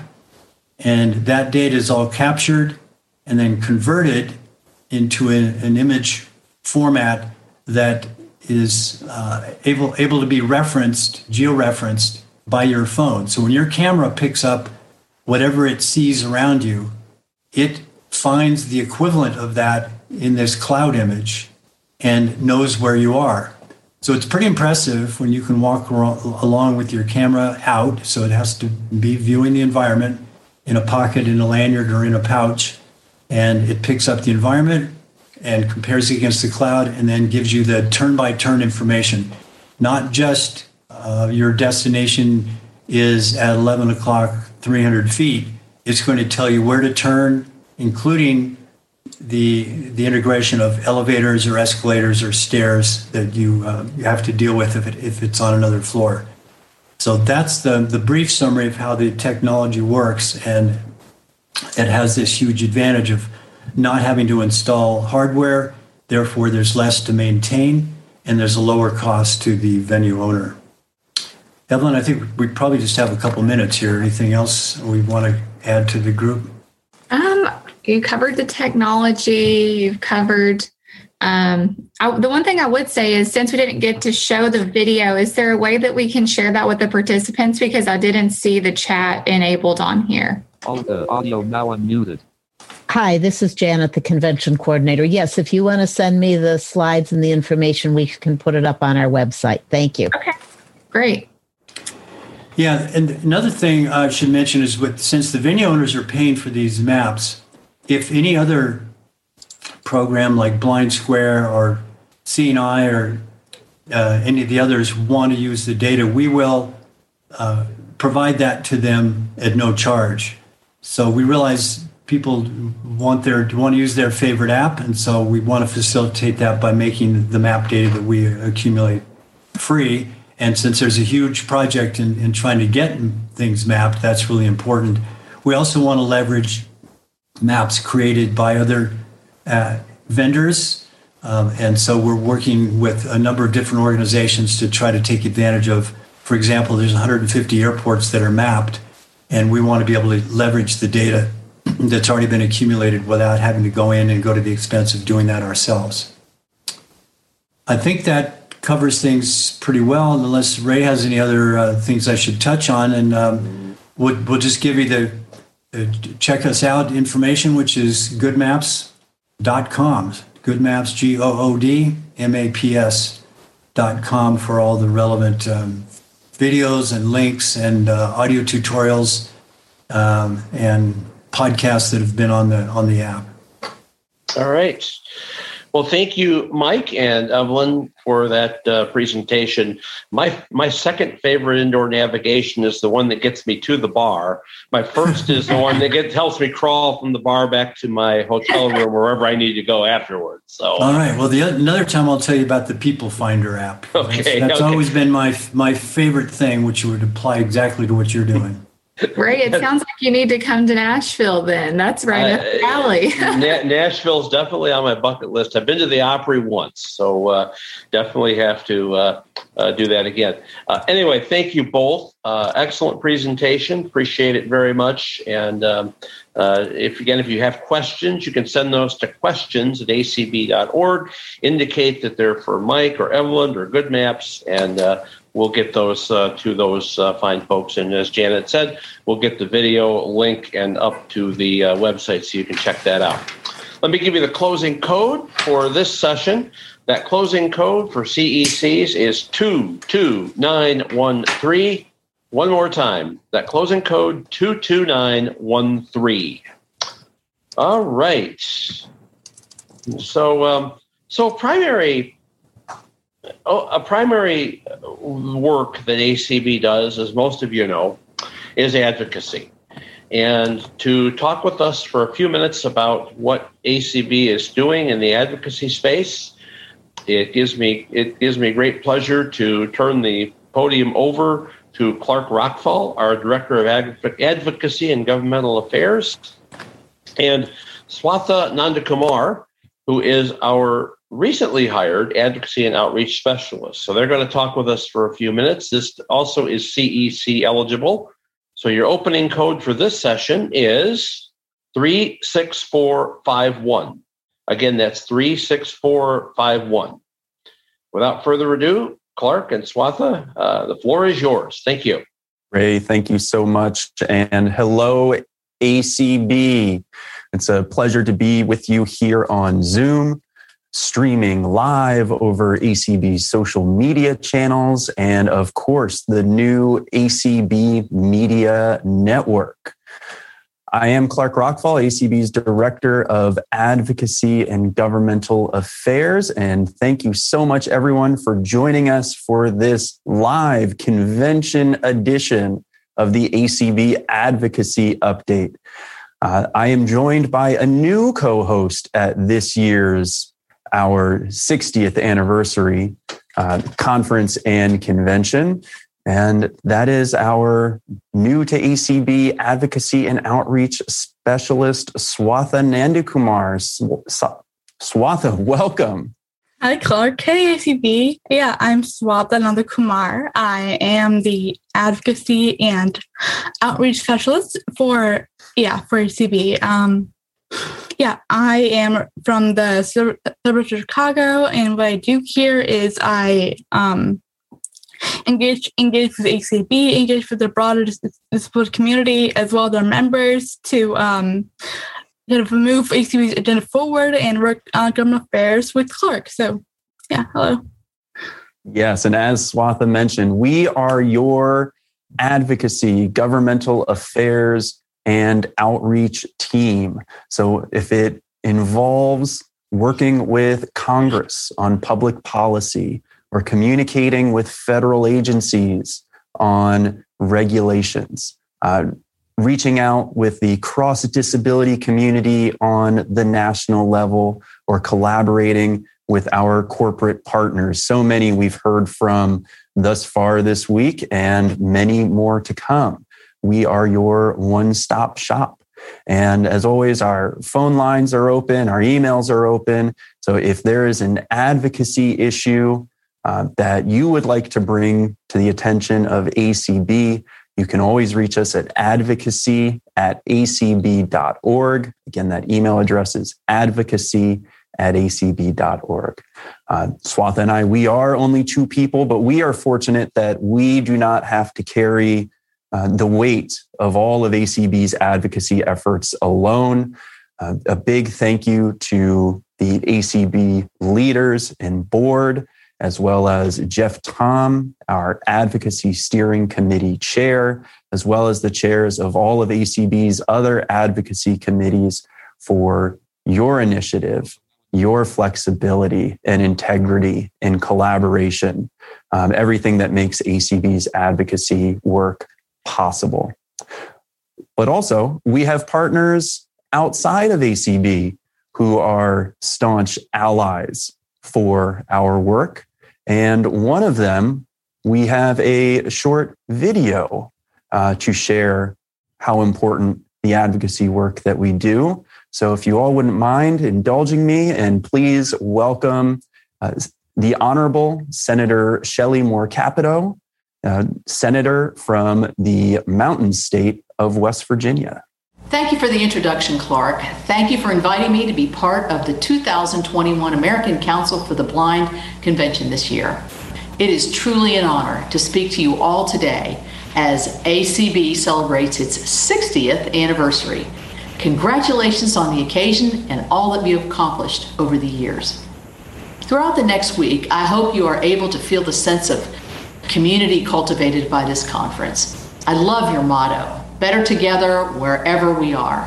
The strength and support that we can create for one another is invaluable, and this support gives each of you the courage, trust, and the confidence you need to try new things and live each day to the fullest. Since coming to Congress, I have advocated for increased access to resources and educational opportunities for individuals who are visually impaired. Just this year, I helped reintroduce Alice Cogswell and Ann Sullivan Macy Act, or better known as the Cogswell-Macy Act. This legislation would strengthen the Individuals with Disabilities Education Act and ensure that students who are visually impaired would receive the best education possible. I was also an original co-sponsor of the ABLE Act that eventually became law in 2014. And I have continuously voted to reauthorize funding for the programs created through this bill and ensure that support for important necessities like housing, transportation, employment, and medical care remain accessible for individuals with disabilities. I want you all to know that I am standing in your corner, and I will always be your partner on the federal level. I will continue to listen to your concerns, and I will work to move things like pedestrian safety, voting accessibility, and digital access forward for individuals with visual impairment. Again, thank you for giving me the chance to address you all today. Each of you exhibit great initiative, and I look forward to what the future has in store for you all. I hope you have a great time this week. All right. Thank you so much to Senator Capito for joining us here and helping us celebrate our 60th anniversary. And thank you for the advocacy work that you do on the federal level, not only for the Mountain State Council of the Blind and our members from West Virginia, but your tireless advocacy for things like the Cogswell-Macy Act to ensure that students who are blind, deafblind, and deaf and hard of hearing have access to a full toolbox of tools and resources to have a fair, appropriate public education in the least restrictive environment. And also, we'll talk more about this in a little bit, your leadership and ensuring that voting rights legislation did not disenfranchise voters with disabilities as well. All right, so Swatha and I, we would like to begin with updating our members on our legislative imperatives for this year, 2021, also the first term of the 117th Congress. Our first legislative imperative, provides low vision device coverage for people with disabilities. This is an interesting item because for 8 years now, ACB has been leading the charge to provide coverage for low vision devices. This has been predominantly through the legislation that we have backed and supported over the past 8 years, the Medicare Demonstration of Coverage for Low Vision Devices Act. This bill would have created a 5-year pilot program providing coverage for low vision devices, and the Centers for Medicare and Medicaid Services would have prepared an interim and final report about how this covering these devices has impacted people who are blind and people who need these devices. Interestingly enough, this year, there seems to be growing support for expanding Medicare coverage to include a vision benefit. If this is done as part of the budget reconciliation package, the $3.5 trillion package that the Senate is currently drafting, not only would this remove the eyeglass exemption from Medicare coverage, so it would cover eyeglasses, contacts, vision exams, but it would also remove the low vision device exclusion, which would provide a path forward for low vision devices to be covered as well. As we all know, these devices can be rather expensive. So whether it's tabletop video magnifiers, wearable technology, this could be an exciting opportunity to expand this coverage and make these devices more available for our members, whether they're our members who seek to age in place and remain independent, active members of their local community, or our members who are continuing education or seeking employment, and they may need some technology to help them with their daily lives and daily skills so that they can, again, be more productive. Like our mission says, strive to increase independence, economic opportunity, and quality of life for people who are blind and experiencing vision loss. So stay tuned. We hope to have more information on a potential path forward, not only for the demonstration of Medicare coverage for low vision devices, but potentially much, much more. Our second legislative imperative, and I'd like to turn it over to Swatha to provide an update on the Disability Access to Transportation Act. Yeah, so our second imperative was the Disability Access to Transportation Act, so DATA. And this was introduced in the House by Representative Langevin from Rhode Island, and in the Senate by Senator Menendez from New Jersey. And what this bill would do is it would establish a one-stop paratransit pilot program, so where riders and paratransit riders can schedule a trip with an intermediate stop, and this would decrease the wait time and kind of make it more convenient for people with disabilities to use paratransit because of the fact that they can schedule one ride instead of having to schedule two rides for each leg of a trip. So that is included. The bill also provides resources for paratransit agencies in underserved communities to improve services, improve the availability of services in communities that have been historically underserved by paratransit. And the bill also streamlines the complaint process. So people who want to make complaints against paratransit agencies could would be able to submit them by phone and email, in addition to regular mail to the Federal Transit Administration. So makes it easier, especially for those who can't use paper. So yeah, the bill numbers for the House version is HR 1697, and for Senate is 2038. So S 2038. So yeah. Thank you so much, Swatha. And again, there's been some recent communications. We want to thank our friends at the American Foundation for the Blind, AFB, who are big supporters and partners of ACB on promoting this legislation as well. They had a recent petition that has been shared broadly among ACB members, whether that's over our lists, and a big shout out to ACB Next Generation for sharing it over their lists as well. Let's sign that petition, get those numbers up, and let Congress know that this is an important provision that we'd like to see included in the surface transportation bill. It's already in there in the House. We want to make sure it gets in the Senate and that this gets across the finish line this year. Previously, I talked about the Cogswell-Macy Act. Just real quick, if folks would like to learn more about Cogswell-Macy Act, the bill numbers are HR 1595 and S 813, and our outgoing ACB First Vice President, Mark Reichert, has been a very active supporter and playing a lead role for ACB in supporting that important legislation. You'll notice a theme here, whether it's legislation related to transportation, education, employment advocacy, you name it. Again, there's so many people to name. I'm running a risk of leaving someone out. So I just want to add this disclaimer here. We can't do it alone.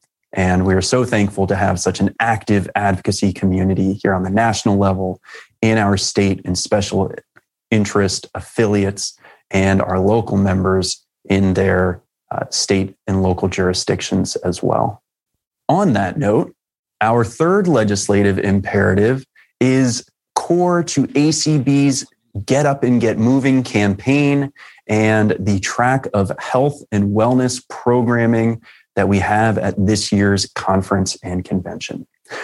So for those who have seen the schedule, there are no shortage of health and wellness programming, whether that's how to get out and be active from the Transportation and Environmental Access Committees, the self-defense being put on by BPI, yoga with Leslie Spoon, but also ACB Diabetics in Action has a full slate of programming related to nutrition, diabetic advocacy, as well as fitness and exercise.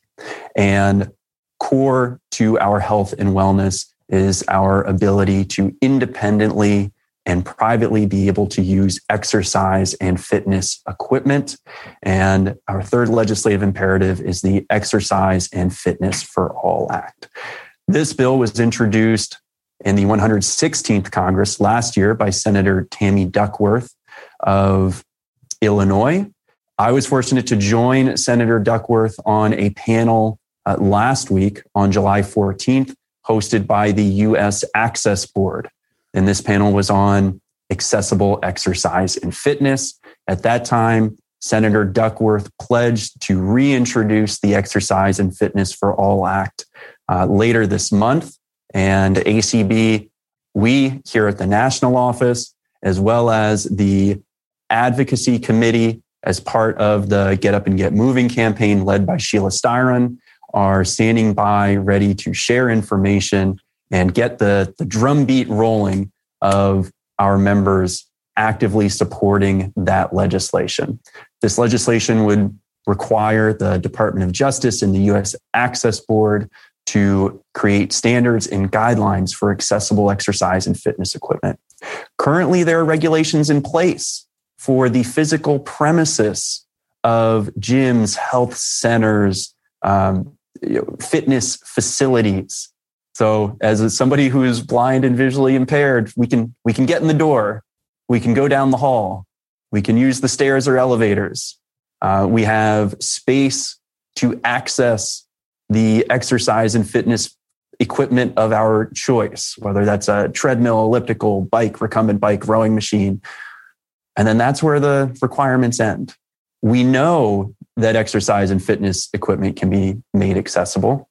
ACB and our members, we worked with Peloton last year to bring the Google TalkBack screen reader to the Peloton Bike and Bike Plus. And we will continue our efforts with manufacturers directly, as well as exercise and fitness facility providers, not only to make the accessible equipment, but then to have that equipment available. We know this can be done. It already has been done, but it needs to be widespread and available for our members' use. This is why ACB and our members support the Exercise and Fitness for All Act, and we will champion its reintroduction later this month. So stay tuned, more to come on that front. Other topics related to advocacy, Swatha already touched on the DATA Act, but there's a wide swath of advocacy being done in the transportation arena. And Swatha is going to share another bill that ACB is supporting. Swatha? Yeah, so this year, Senator Duckworth from Illinois introduced the All Patients Accessibility Program Act, or ASAP Act. The bill number is S1680 in the Senate. And what this would do is it would provide competitive grants to states and cities to kind of update and make accessible their legacy systems. So including commuter rail, light rail, and rapid rail. So legacy systems include systems that were built before the passage of ADA in 1990. So like Chicago, New York, I think Boston's one of them too. So this bill would kind of provide incentives for states and for cities to update to their systems to meet ADA and CADA standards for people with disabilities to access them and use them and just kind of improve their options. So, yes. Thanks, Swatha. And Ray, I don't think it was any coincidence that you're the presiding officer for our advocacy update, because a lot of this activity is taking place in the state of Illinois.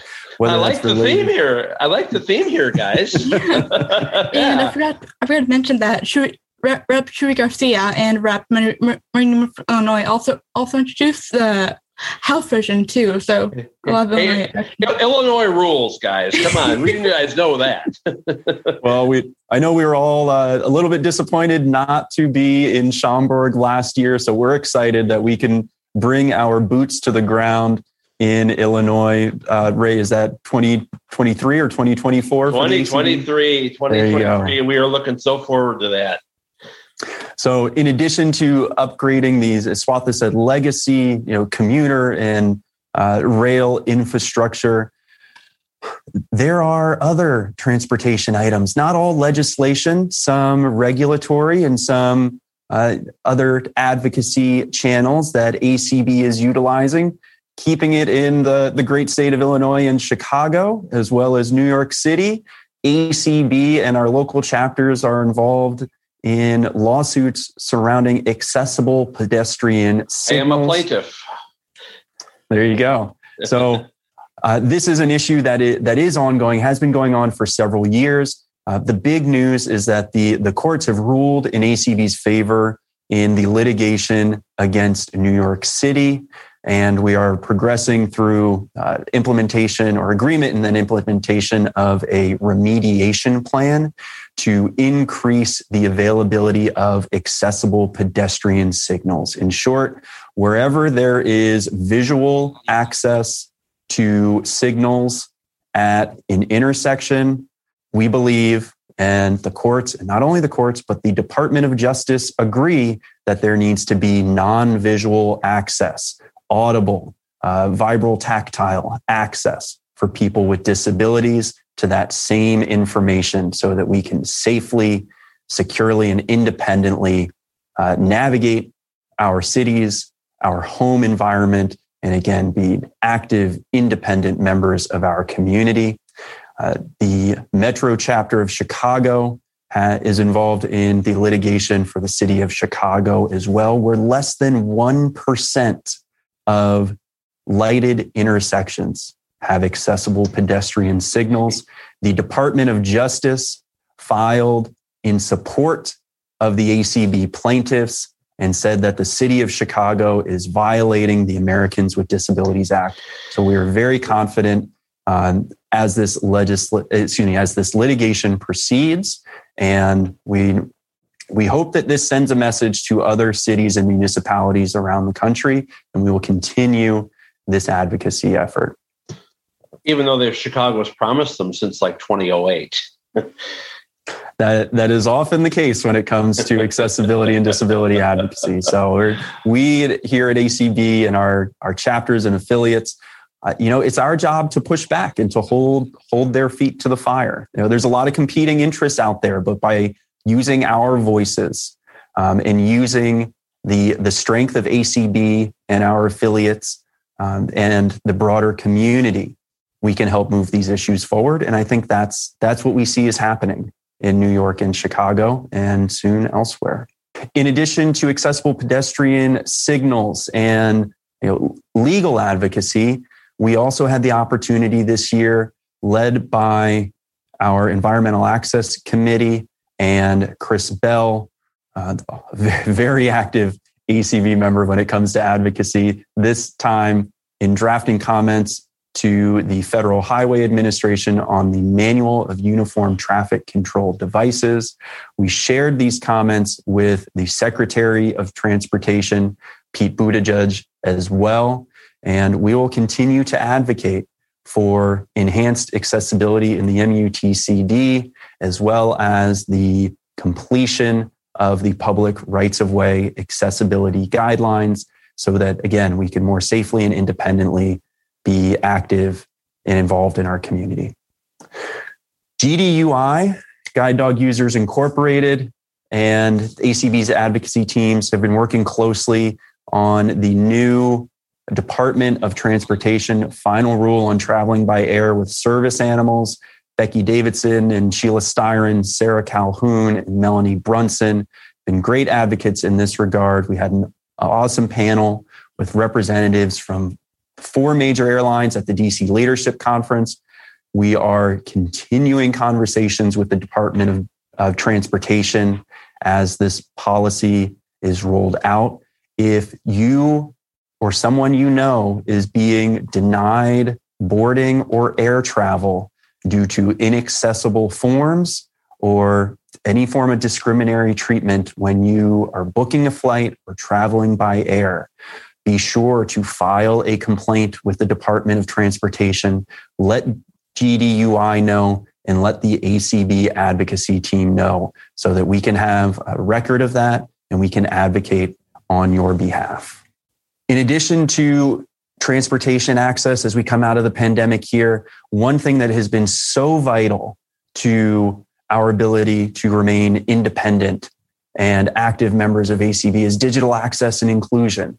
If we didn't have accessible technology, we would not have seen the just amazing growth of the ACB community and the great work that Cindy and Belinda and Colby and others, including Nat Radcliffe, one of our original interns over the past year, and Anthony Corona have done to grow the ACB community, to have over 4,000 community events of the past year.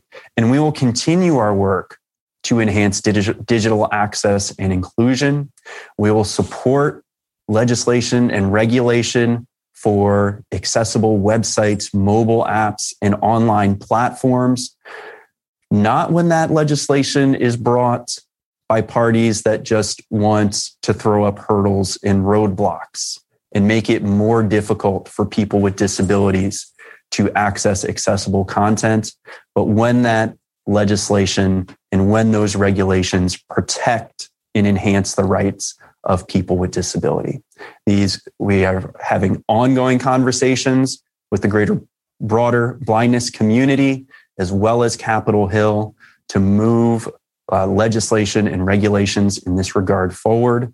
And we will continue our advocacy work, whether that's to increase and enhance advanced communication services, wired and wireless phone service, accessible audio and video, online internet conferencing, as well as video platforms, video conferencing, but also technology out there in the world. So whether that's mobile apps for transportation, websites and mobile apps for ordering food, engaging with entertainment and media and communication channels, but also accessible kiosks. We don't want technology that we know can be made accessible and must be made accessible to be a barrier to entertainment, to employment, to education, or to our health and wellness. So whether that's kiosks for registering for appointments or checking in at medical facilities, or the work that ACB Diabetics in Action is continuing to lead to ensure that durable medical equipment and the currently inaccessible user interfaces on insulin pumps are made accessible here in the future. Other advocacy efforts. Swatha, would you like to share the work that ACB is doing with the Stop the Wait Coalition? Yeah, so we are part of the Stop the Wait Coalition. And what we're doing is we're working on a way to provide a choice or option for SSDI beneficiaries or Social Security disability income beneficiaries to get their benefits immediately after being approved. So with this, beneficiaries have a option after getting approved to have their benefits delivered immediately at a reduced rate. So, or have their benefits delivered after a 5-month waiting period to at the original rate that it would have been otherwise. So, this method keeps it cost neutral and provides a choice for those that want it. We are working with with community and with coalition to have this included in the infrastructure package that's going to pass this year at least. Yeah. Mm-hmm. Thank you, Swatha. And when we first brought this proposal to our ACB Advocacy Services Committee, the thing we heard that stood out to them was the choice, giving people with disabilities the choice to choose how they receive the benefit that they have earned, whether they are, have the ability to wait 5 months and receive the full amount, or receive a slightly lower amount, but receive it instantly without the waiting period. So we realized that ideally, in an ideal world, we would just eliminate the waiting period altogether. There's a very large price tag that comes with that proposal that the sense we have from the coalition and from Congress is that would not be tenable. So we found this compromise proposal, and we're excited that we can, if passed, that we can bring choice and agency to our members in the broader community so that they can choose the manner that works for them to receive their SSDI benefit. So more on that to come as well. The final issue hasn't been talked about at all over the past year, and certainly not during this year's conference and convention, and that is voting. So ACB has been at the forefront of voting advocacy over the past year. Before the pandemic started, we were excited that West Virginia unanimously passed legislation SB 94 through the House and Senate and signed by the governor to expand access to accessible remote voting for people with disabilities, a fully electronic system where you could have your ballot delivered, mark it, and return it. No fumbling with paper, no having to figure out where to sign your name, fold the ballot, mail it back, or travel to a drop box. then the pandemic hit and our world's got a little bit turned upside down. States started passing emergency executive orders, and disability was not always at front of mind. But due to the work of ACB, the National Coalition for Accessible Voting, and all of our advocates around the country, we made great strides, raising the profile of disability rights and accessible voting. Through these efforts, 5 states last year, whether it was by passing legislation, administrative and regulatory changes that they had the power to do depending on their own state, or legal advocacy, like in Massachusetts and Florida and North Carolina and Virginia and Indiana, that our affiliates were involved in. 5 states last year allowed voters with disabilities to access to fully electronic, remote, accessible voting. We didn't have to expose ourselves to the pandemic in Maine and Massachusetts, Delaware, North Carolina, and West Virginia. We could vote from home on the assistive technology of our choice. We didn't have to worry about printing a paper ballot, checking the small standard print, mailing it in, and trusting that voting officials transferred that from that printed ballot onto the durable paper ballot. We were able to cast our votes privately and independently, and do so securely as well and accessibly. Those states are serving as the gold standard. There's certainly more that can be done on the way it's being implemented, and the Bay State Council, the North Carolina Council, the Mountain State Council, and others are continuing great advocacy work in this regard. But there's been progress made elsewhere, whether that's ACB of New York, ACB of Virginia, Illinois. Again, Ray, you all are tireless advocates holding your members of the state legislature and your Secretary of State's office accountable. And also the great work of the Kentucky Council of the Blind to work with their Secretary of State and Governor's office to move this issue forward. Not all states are allowing for electronic return of the ballot, but I think it's important to remember where we came from.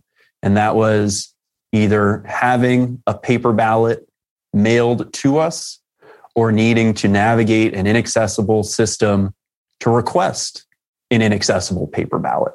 So in the states that are providing an electronic delivery and marking, but we still need to print and mail the ballot in, that's still an improvement on where we were, and our advocacy efforts will continue going forward.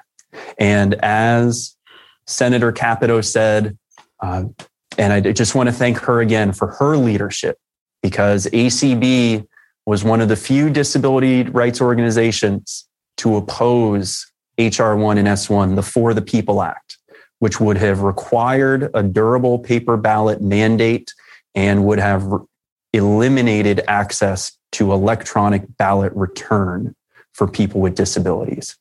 Through the leadership of Senator Capito, we were able to get that amended and improve the language of the For the People Act. This bill did not pass the Senate, and we still certainly think that there's more work that needs to be done, but ACB will hold fast that legislation intended to increase voter participation and voting rights must increase and enhance the rights of voters with disabilities as well. So folks, this is a brief overview of the advocacy work that we've been doing on your behalf and at the behest of our board and committees and affiliates over the past year and here in 2021. If you would like to bring an advocacy issue to our attention, please reach out to us at advocacy@acb.org.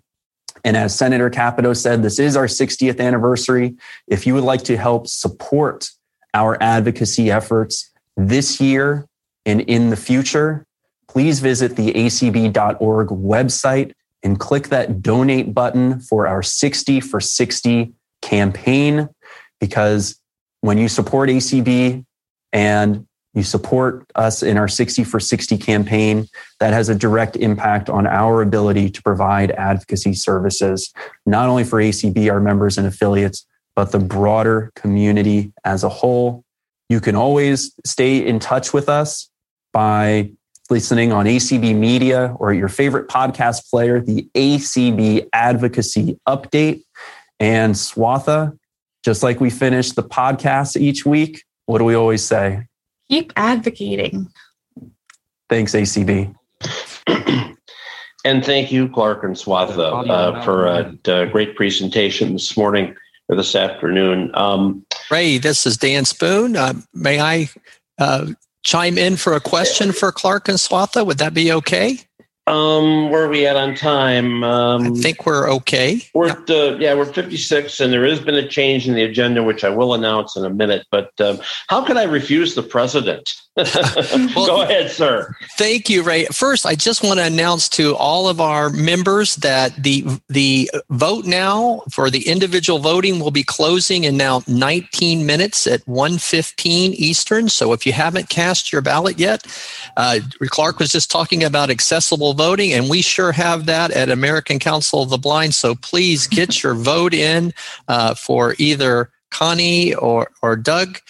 Those elections will be closing at 1:15 today.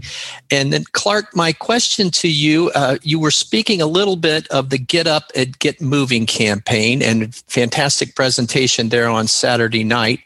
And then we had a wonderful presentation last night on audio description with some of the leading, media streaming services in our country. And I thought it was very interesting that Carl Richardson very delicately asked the question to Sarah from Apple about Fitness Plus and perhaps the role Apple could play in making more fitness equipment and apps accessible.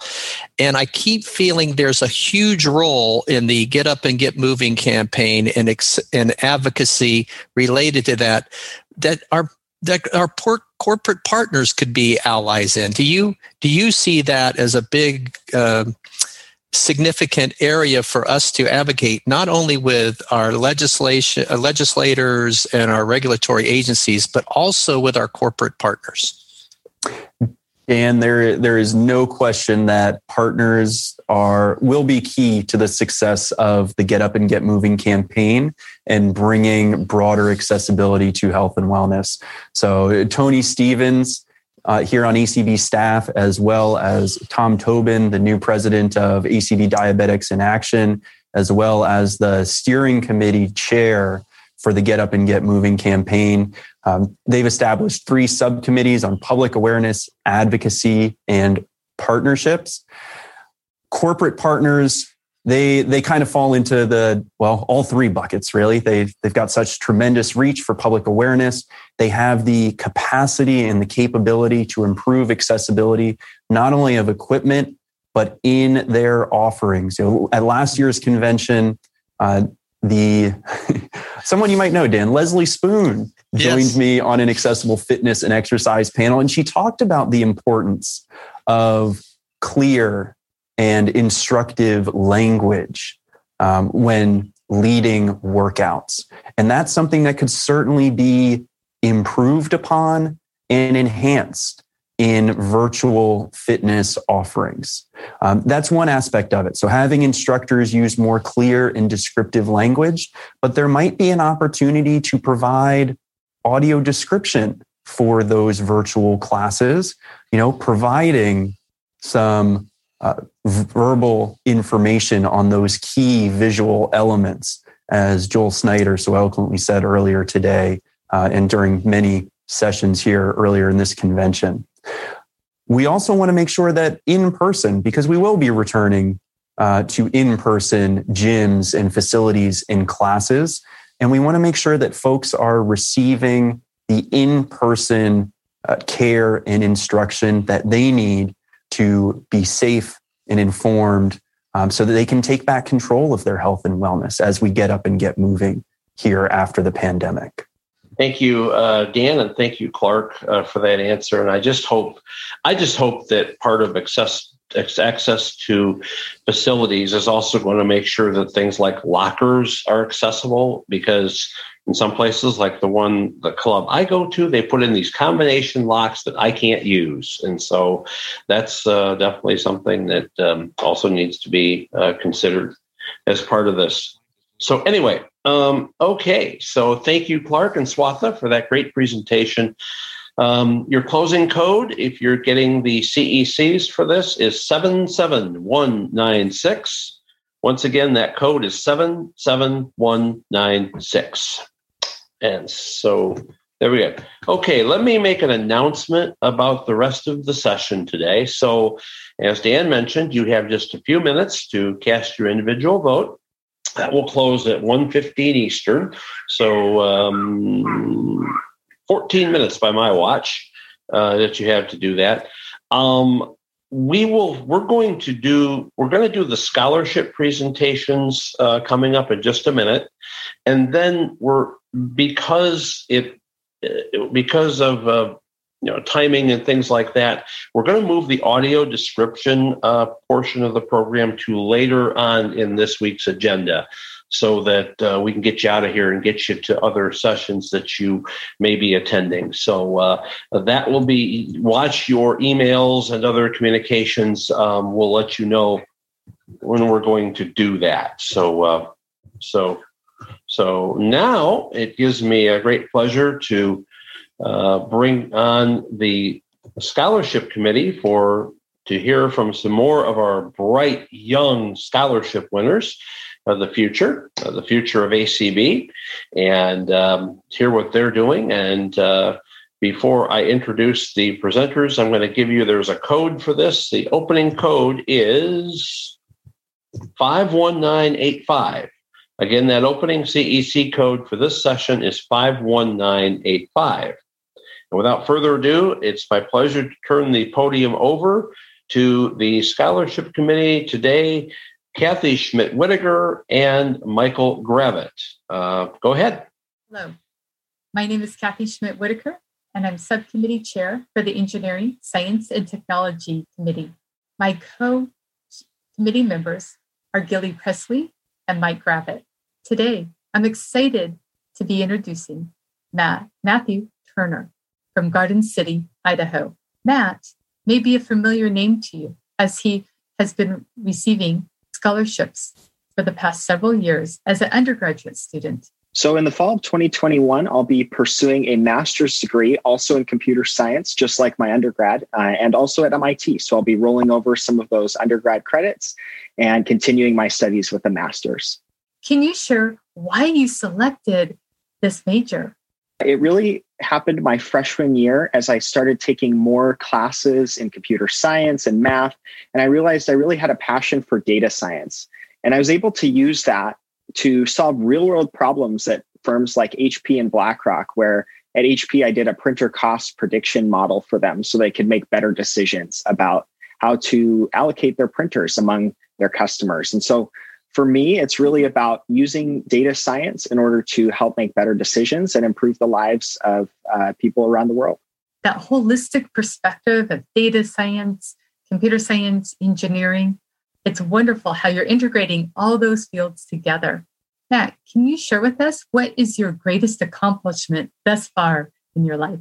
Honestly, I'm very proud of recently I started TAing a class called 6UAT, which is an oral communications class. And when I came into this class as a student, I was really nervous and it was very uncomfortable for me to have to give presentations. And then I ended up improving a lot over the course of the semester. And now I'm teaching it. And it's really pushed me and driven me in ways to improve as a speaker and in my own confidence and presentation abilities. And also, I think it demonstrates leadership in how I interact with the students and encourage them to be the best presenters they can be. So that's been the newest thing that I've added to my life recently, and I've really enjoyed it. And I think it's really grown me a lot. Fabulous. You stepped out of your comfort zone and had the courage to continue to grow and prosper as a leader and a learner. And good luck as you pursue your master's program in the fall. Thank you. I'm excited to introduce Elizabeth Corso from Newmarket, New Hampshire. She is our Qualls Scholarship winner. Liza, could you please share what is your major of study and where will you be attending in the fall? I will be attending Lipscomb University in Nashville, Tennessee, and I'll be studying nutrition sciences. Tennessee is quite far from New Hampshire. Can you share how you decided on your field of study?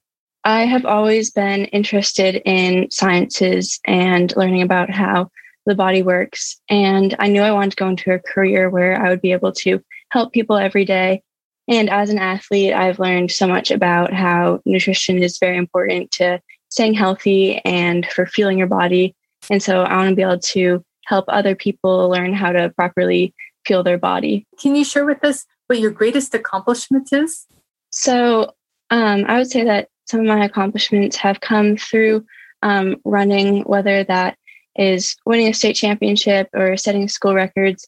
But I think my greatest accomplishment would be how I've been able to show other people through my running that even if you're facing a challenge, like for me being legally blind, you can still overcome them. And with hard work and dedication, you can put your mind to whatever. And I think that my running has been able to show that and help inspire people with that.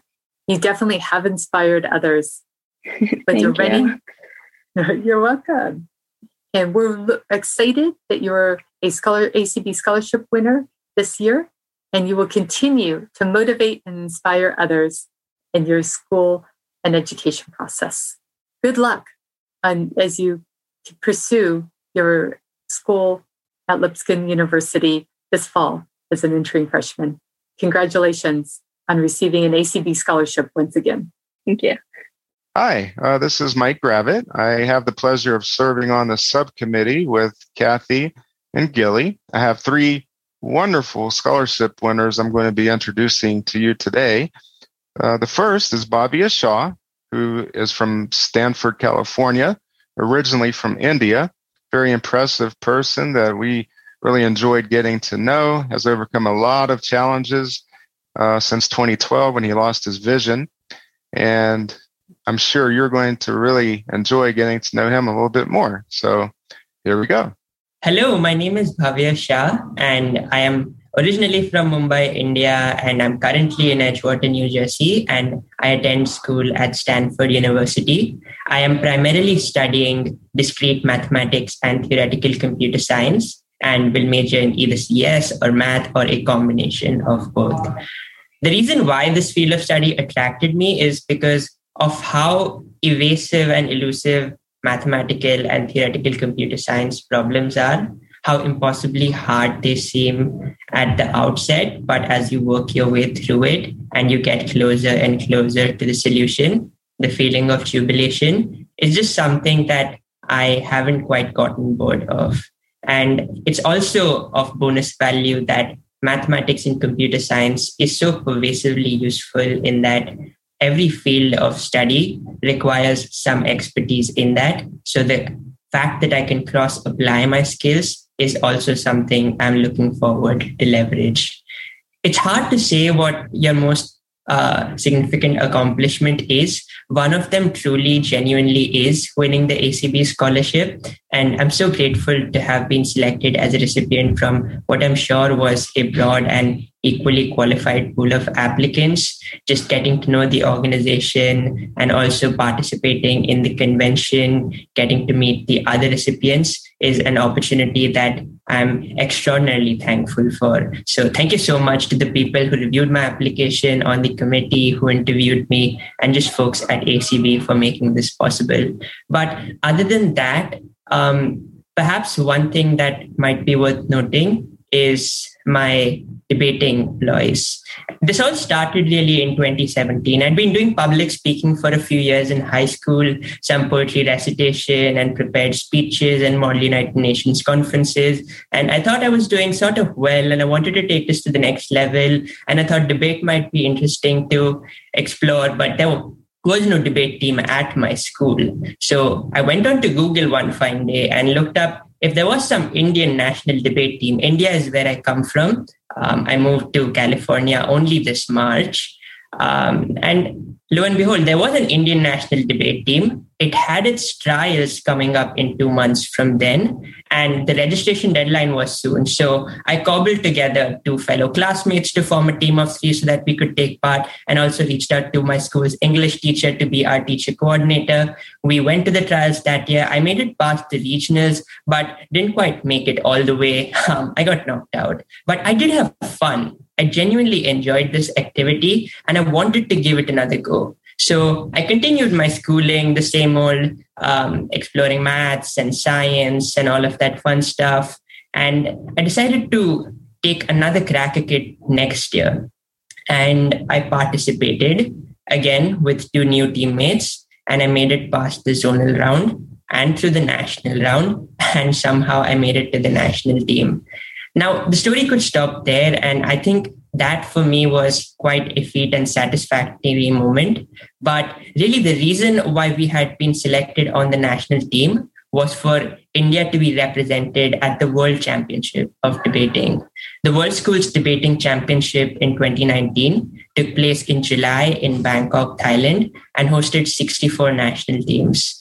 It was after hundreds of debates on motions ranging from politics to religion to international relations to economics to sociology to feminism to literally anything under the sun, after researching Wikipedia and news articles to discover information to become generally knowledgeable on those topics, and also debating our trainers and coaches who had flown in from the UK, the US, Canada, and elsewhere.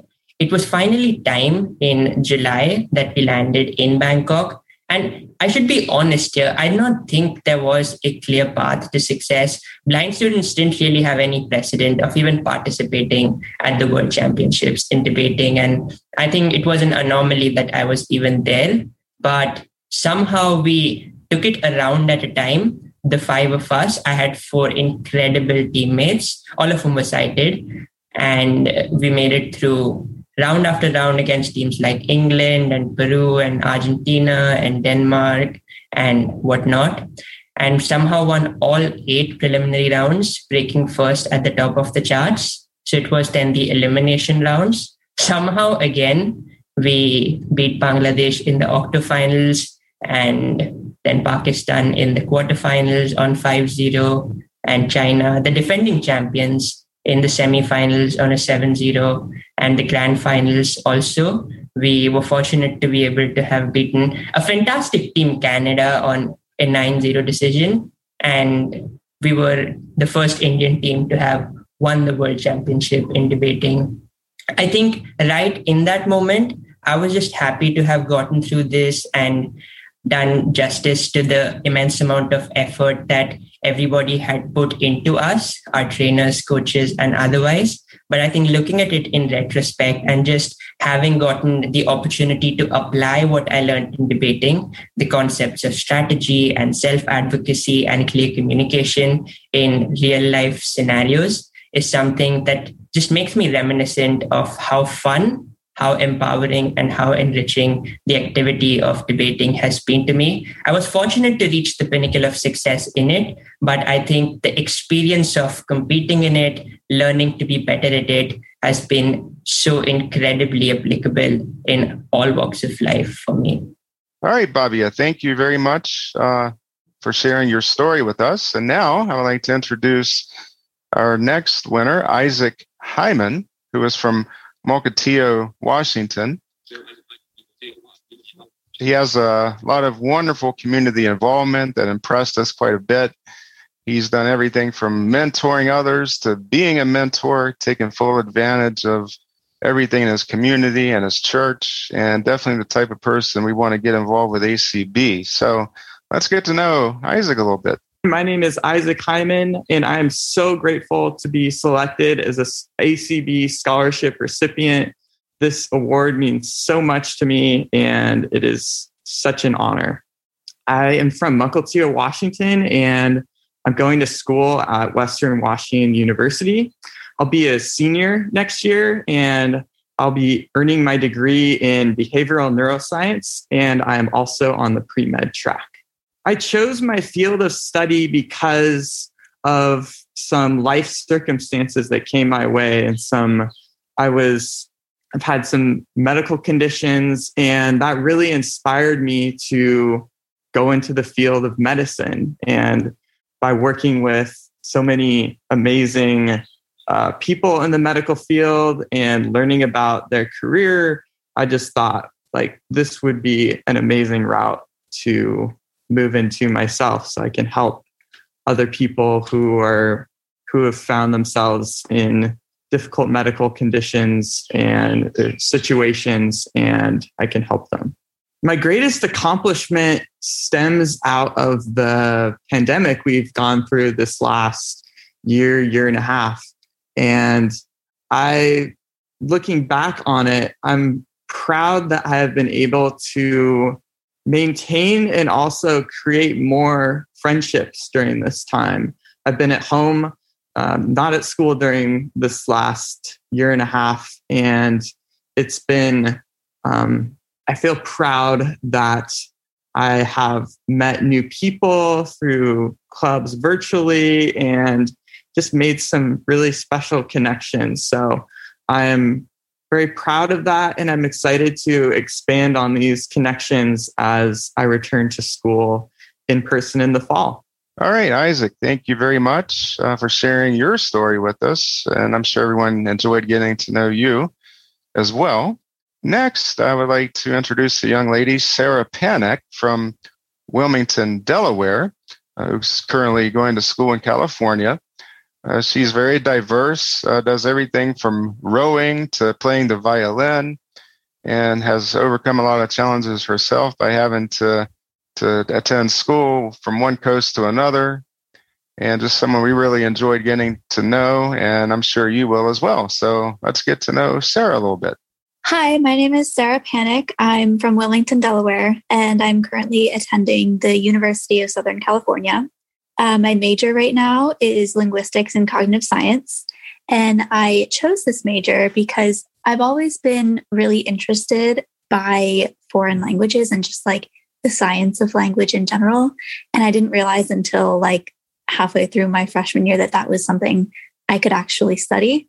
But once I did realize that was a major I could actually like get a degree in, I was so excited to switch. And I've been in that major for a year and a half now. And it's very, very interesting. I'm very happy with my decision. And then for my greatest accomplishment to date, I mean, I guess this is kind of simple or basic or whatever, but I am really proud of everything I've been able to achieve academically. I have had a 4.0 since middle school. I graduated as valedictorian. I have had professors tell me that I've written some of the best essays they've ever read.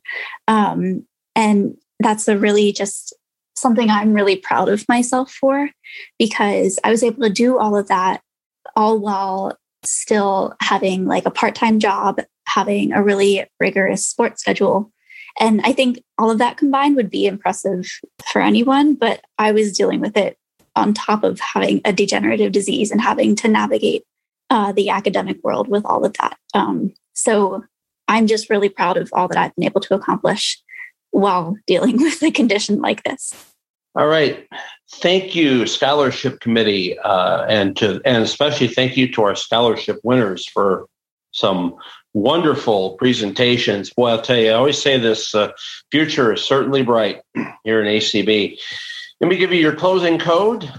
That closing code is 91599. That closing CEC code again, 91599. Ladies and gentlemen, it's been a pleasure for me to be able to preside for part of the morning this morning with you all. I thank you for giving me that opportunity, and I wish all of you a wonderful convention. And now I'm going to send it from Springfield, Illinois, back down to Orlando, Florida, to our president, Dan Spoon. Take it away, Dan. Thank you so much, Ray. A wonderful day of presenting. Really some wonderful scholarship winners and great content on advocacy and also good maps. Just really, really wonderful programming. Right now, we are going to take a little over a 5-7 minute break here until 1:25. So give everybody a second to stretch their legs. At 1:25, we will be back we'll be back with Nancy Marks Becker, our Supervisor of Elections, to announce the results of our second Board of Directors candidates position.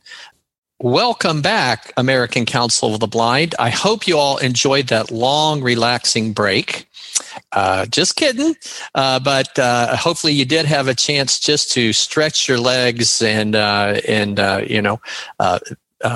get maybe a quick drink to quench your thirst here as we now move on to really a very kind of important part of our day, which is really the announcements of our candidate election for today.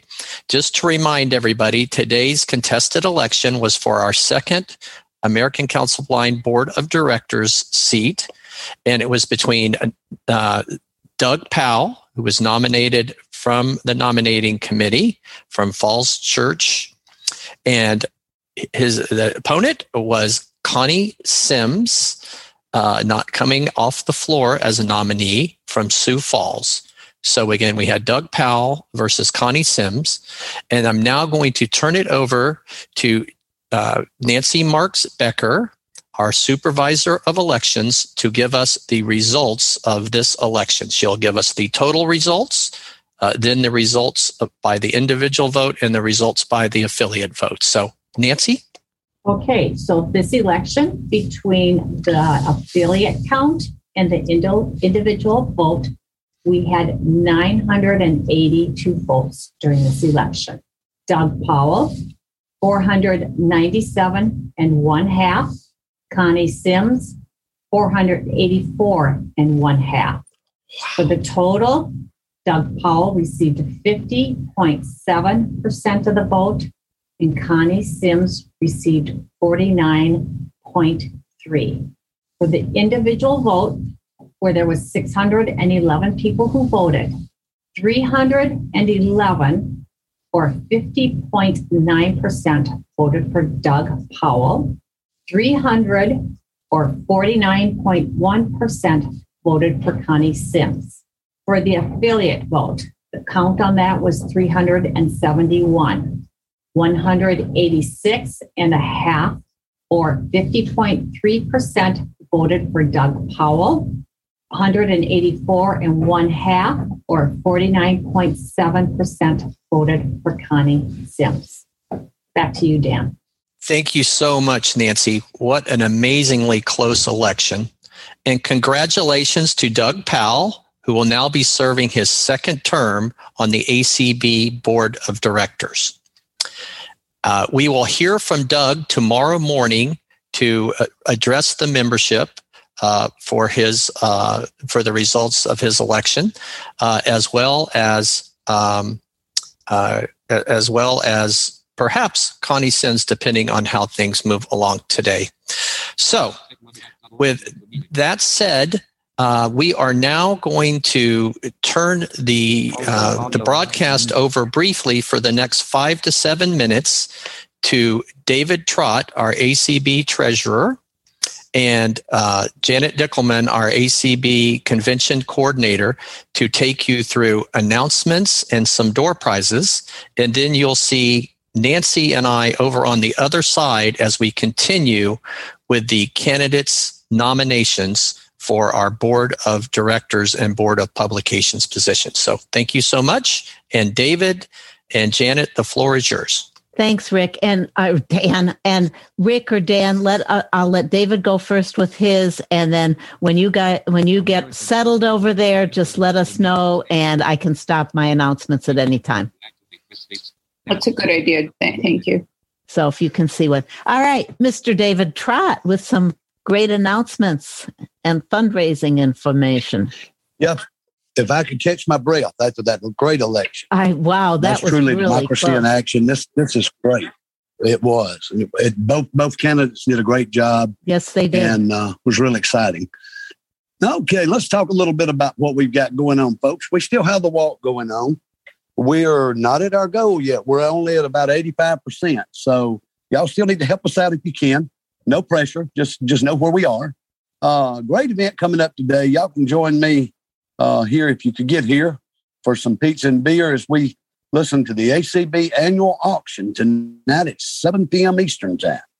We look forward to it. Leslie called me all excited the other day after the appetizer auction, and I'll save what we raised for her when you hear from her Thursday. But it was a great auction, and we certainly appreciate your participation. Don't forget, we still have some Braille Forum raffle tickets. Give you the opportunity to have a chance at winning $5,000, $1,000, or $500. Again, that number in the Minneapolis office is 612-332-3242. And there again, that's the Braille Forum raffle. We do this once a year. And we raised over $23,000 last year, and we'd like to see a record year this year. And we're getting close. And last but not least, we're going to give some money away, $120 in gift card a day to the winner of the MMS drawing. And today's winner is, drum roll please, Randy. Go, Janet. You know the last name. I pronounced it for you before. Randy Borboom. Borboom. Okay. Miss Randy, we're excited for you. You won a $120 gift card today. That's from Minneapolis, Minnesota. Oh, Lord, if I'd have known that, would have went to another number. Now, you guys that win these things can thank Google, because we have Google do our number drawing every day, and it's the number you're on the MMS spreadsheet. So we couldn't figure out a way to do it any fairer. And so if you'd like to join MMS or add to your donation every month, this will entitle you to a chance not only at these daily prizes, but our grand prizes of a $500 Visa gift card. And the second one will be a Sonos Roam. That is the newest Sonos speaker. It's an excellent little speaker that you can carry anywhere. It is water resistant, not waterproof, but it is a great little speaker. It is their newest line. And the way to do that is email askacbmms@gmail.com. That's askacbmms@gmail.com. Or you can call 202-743-0755. There again, that's 202-743-0755. You will get a recorded message there. Please answer and leave your information, and we will call you back. And we really appreciate all you guys do every year to make our fundraisers a success, and this year is no exception. So let's have a record-breaking auction tonight.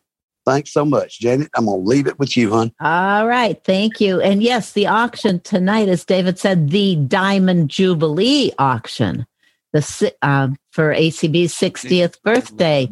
And the auction will be on tonight starting at 7 p.m. Eastern time. You do not need a bidder number to bid. You just come into the Zoom room. When your item is up, you raise your hand. Something you want to bid on is available. You raise your hand. You will be acknowledged. You will stay unmuted during your bidding. So you will be able to bid. All convention registrants are able to bid for the auction. I believe if you are not registered for the convention, there are alternate ways that you can bid by, so check that out, but we hope you're all registered for the convention. There is still registration available for the convention if you'd like to register and have not yet and get the daily Zoom links and be eligible for door prizes. You still have the opportunity to do that by going to members.acb.org and registering, or calling the Minneapolis office at 612-332-3242.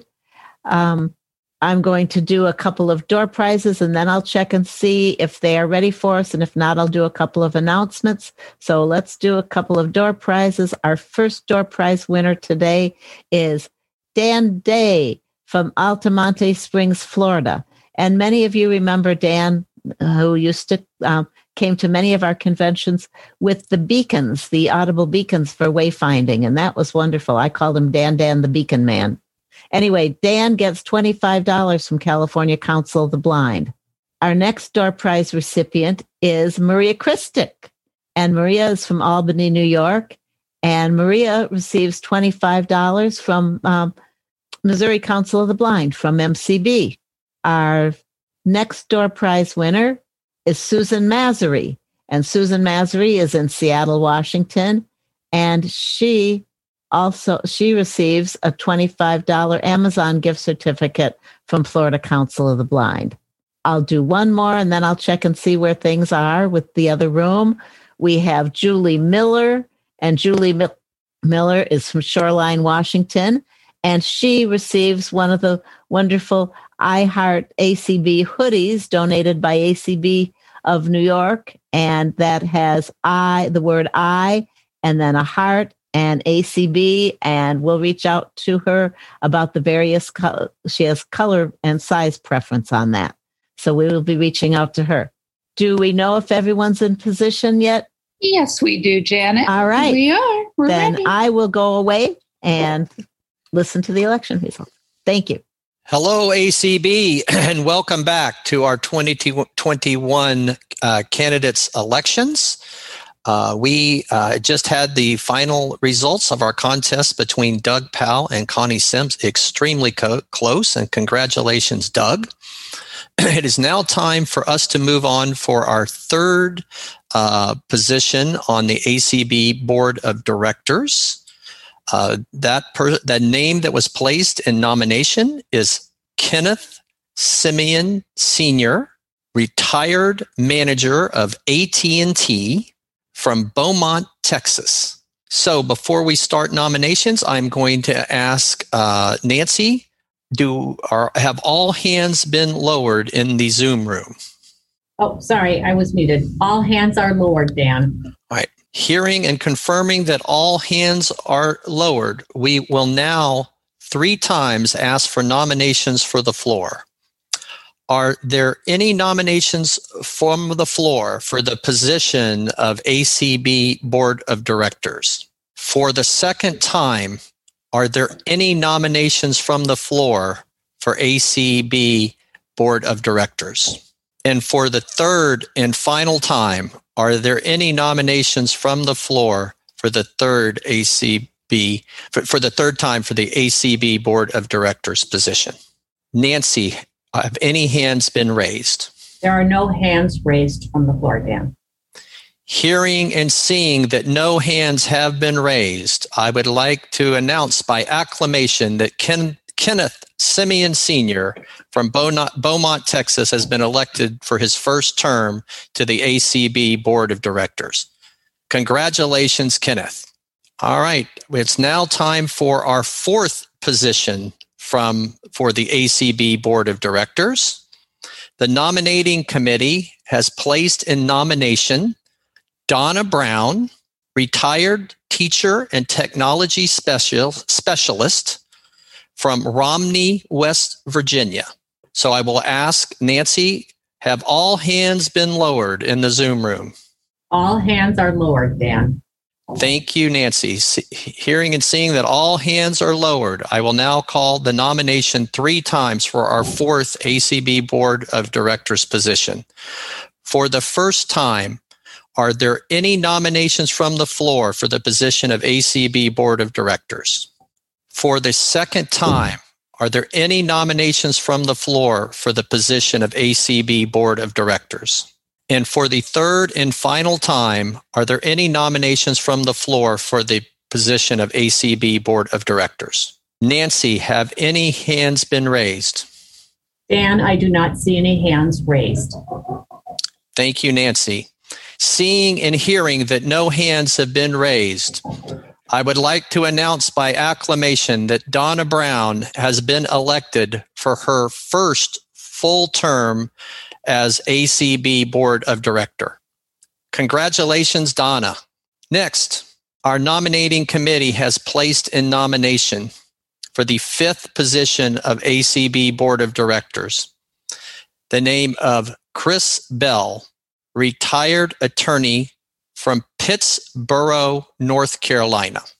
Nancy, I would ask, are all hands lowered in the Zoom room? All hands are lowered, Dan.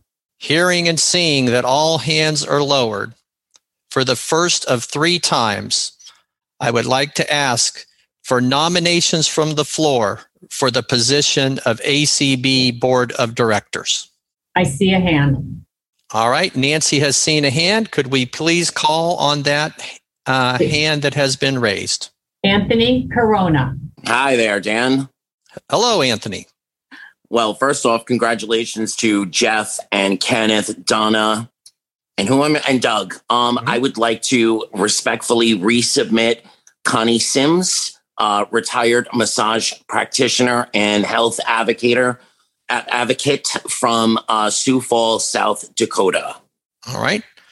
Thank you, Anthony. So the name of Connie Sims, occupation, retired medical massage practitioner and health advocate from Sioux Falls, South Dakota. His name has been put in nomination. Thank you so much. Thank you. Nancy, if you could please lower Anthony's hands. I just did that. All right. Are all hands lowered? Yes, Dan. All right. All hands are lowered. All right. Seeing and hearing that all hands are lowered, for the second time, I will ask, are there any nominations from the floor for our 5th position on the ACB Board of Directors?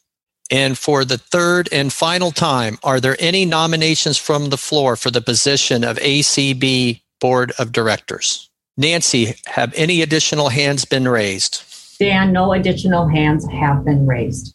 Thank you, Nancy. Seeing and hearing that no hands have been raised, I will confirm that we have a contested election for the 5th board seat eligible for the ACB Board of Directors between Chris Bell, retired attorney from Pittsboro, North Carolina, and Connie Sims, retired medical massage practitioner and health advocate from Sioux Falls, South Dakota. The candidates will be asked to identify their speakers, and they will receive invites. Those speeches will take place tomorrow morning. For all the winning candidates for today, they will have an opportunity to address the membership in the morning before our candidate speeches. Good luck to both candidates. And this concludes the candidate roll call for today. Thank you, Nancy, and thank you, Rick. Thank you. All right. At this point in time, I want to thank everybody for a wonderful day in the general session. Special thanks to Ray Campbell, Second Vice President, for being our presiding officer today. A friendly reminder that our primetime event this evening will be the Diamond Jubilee Auction, which will be at 7 o'clock. Everybody come early, come stay late, and do lots of wonderful bidding. Should be an exciting evening. Please enjoy your wonderful breakout sessions throughout today. Following this general session, we will have a Connect show with our Director of Development and Communications, Tony Stevens, as well as our ACB Media Broadcast Program Manager, Debbie Hazelton. So please stay tuned for that, for all kinds of wonderful announcements, advice, the Mini Mall Minute, and they'll get you caught up on all the latest happenings inside of ACB. And for now, this general session of the ACB 2021 Conference and Convention stands adjourned till tomorrow morning at 10:30 a.m. Eastern Daylight Time. Thank you all and have a wonderful Tuesday.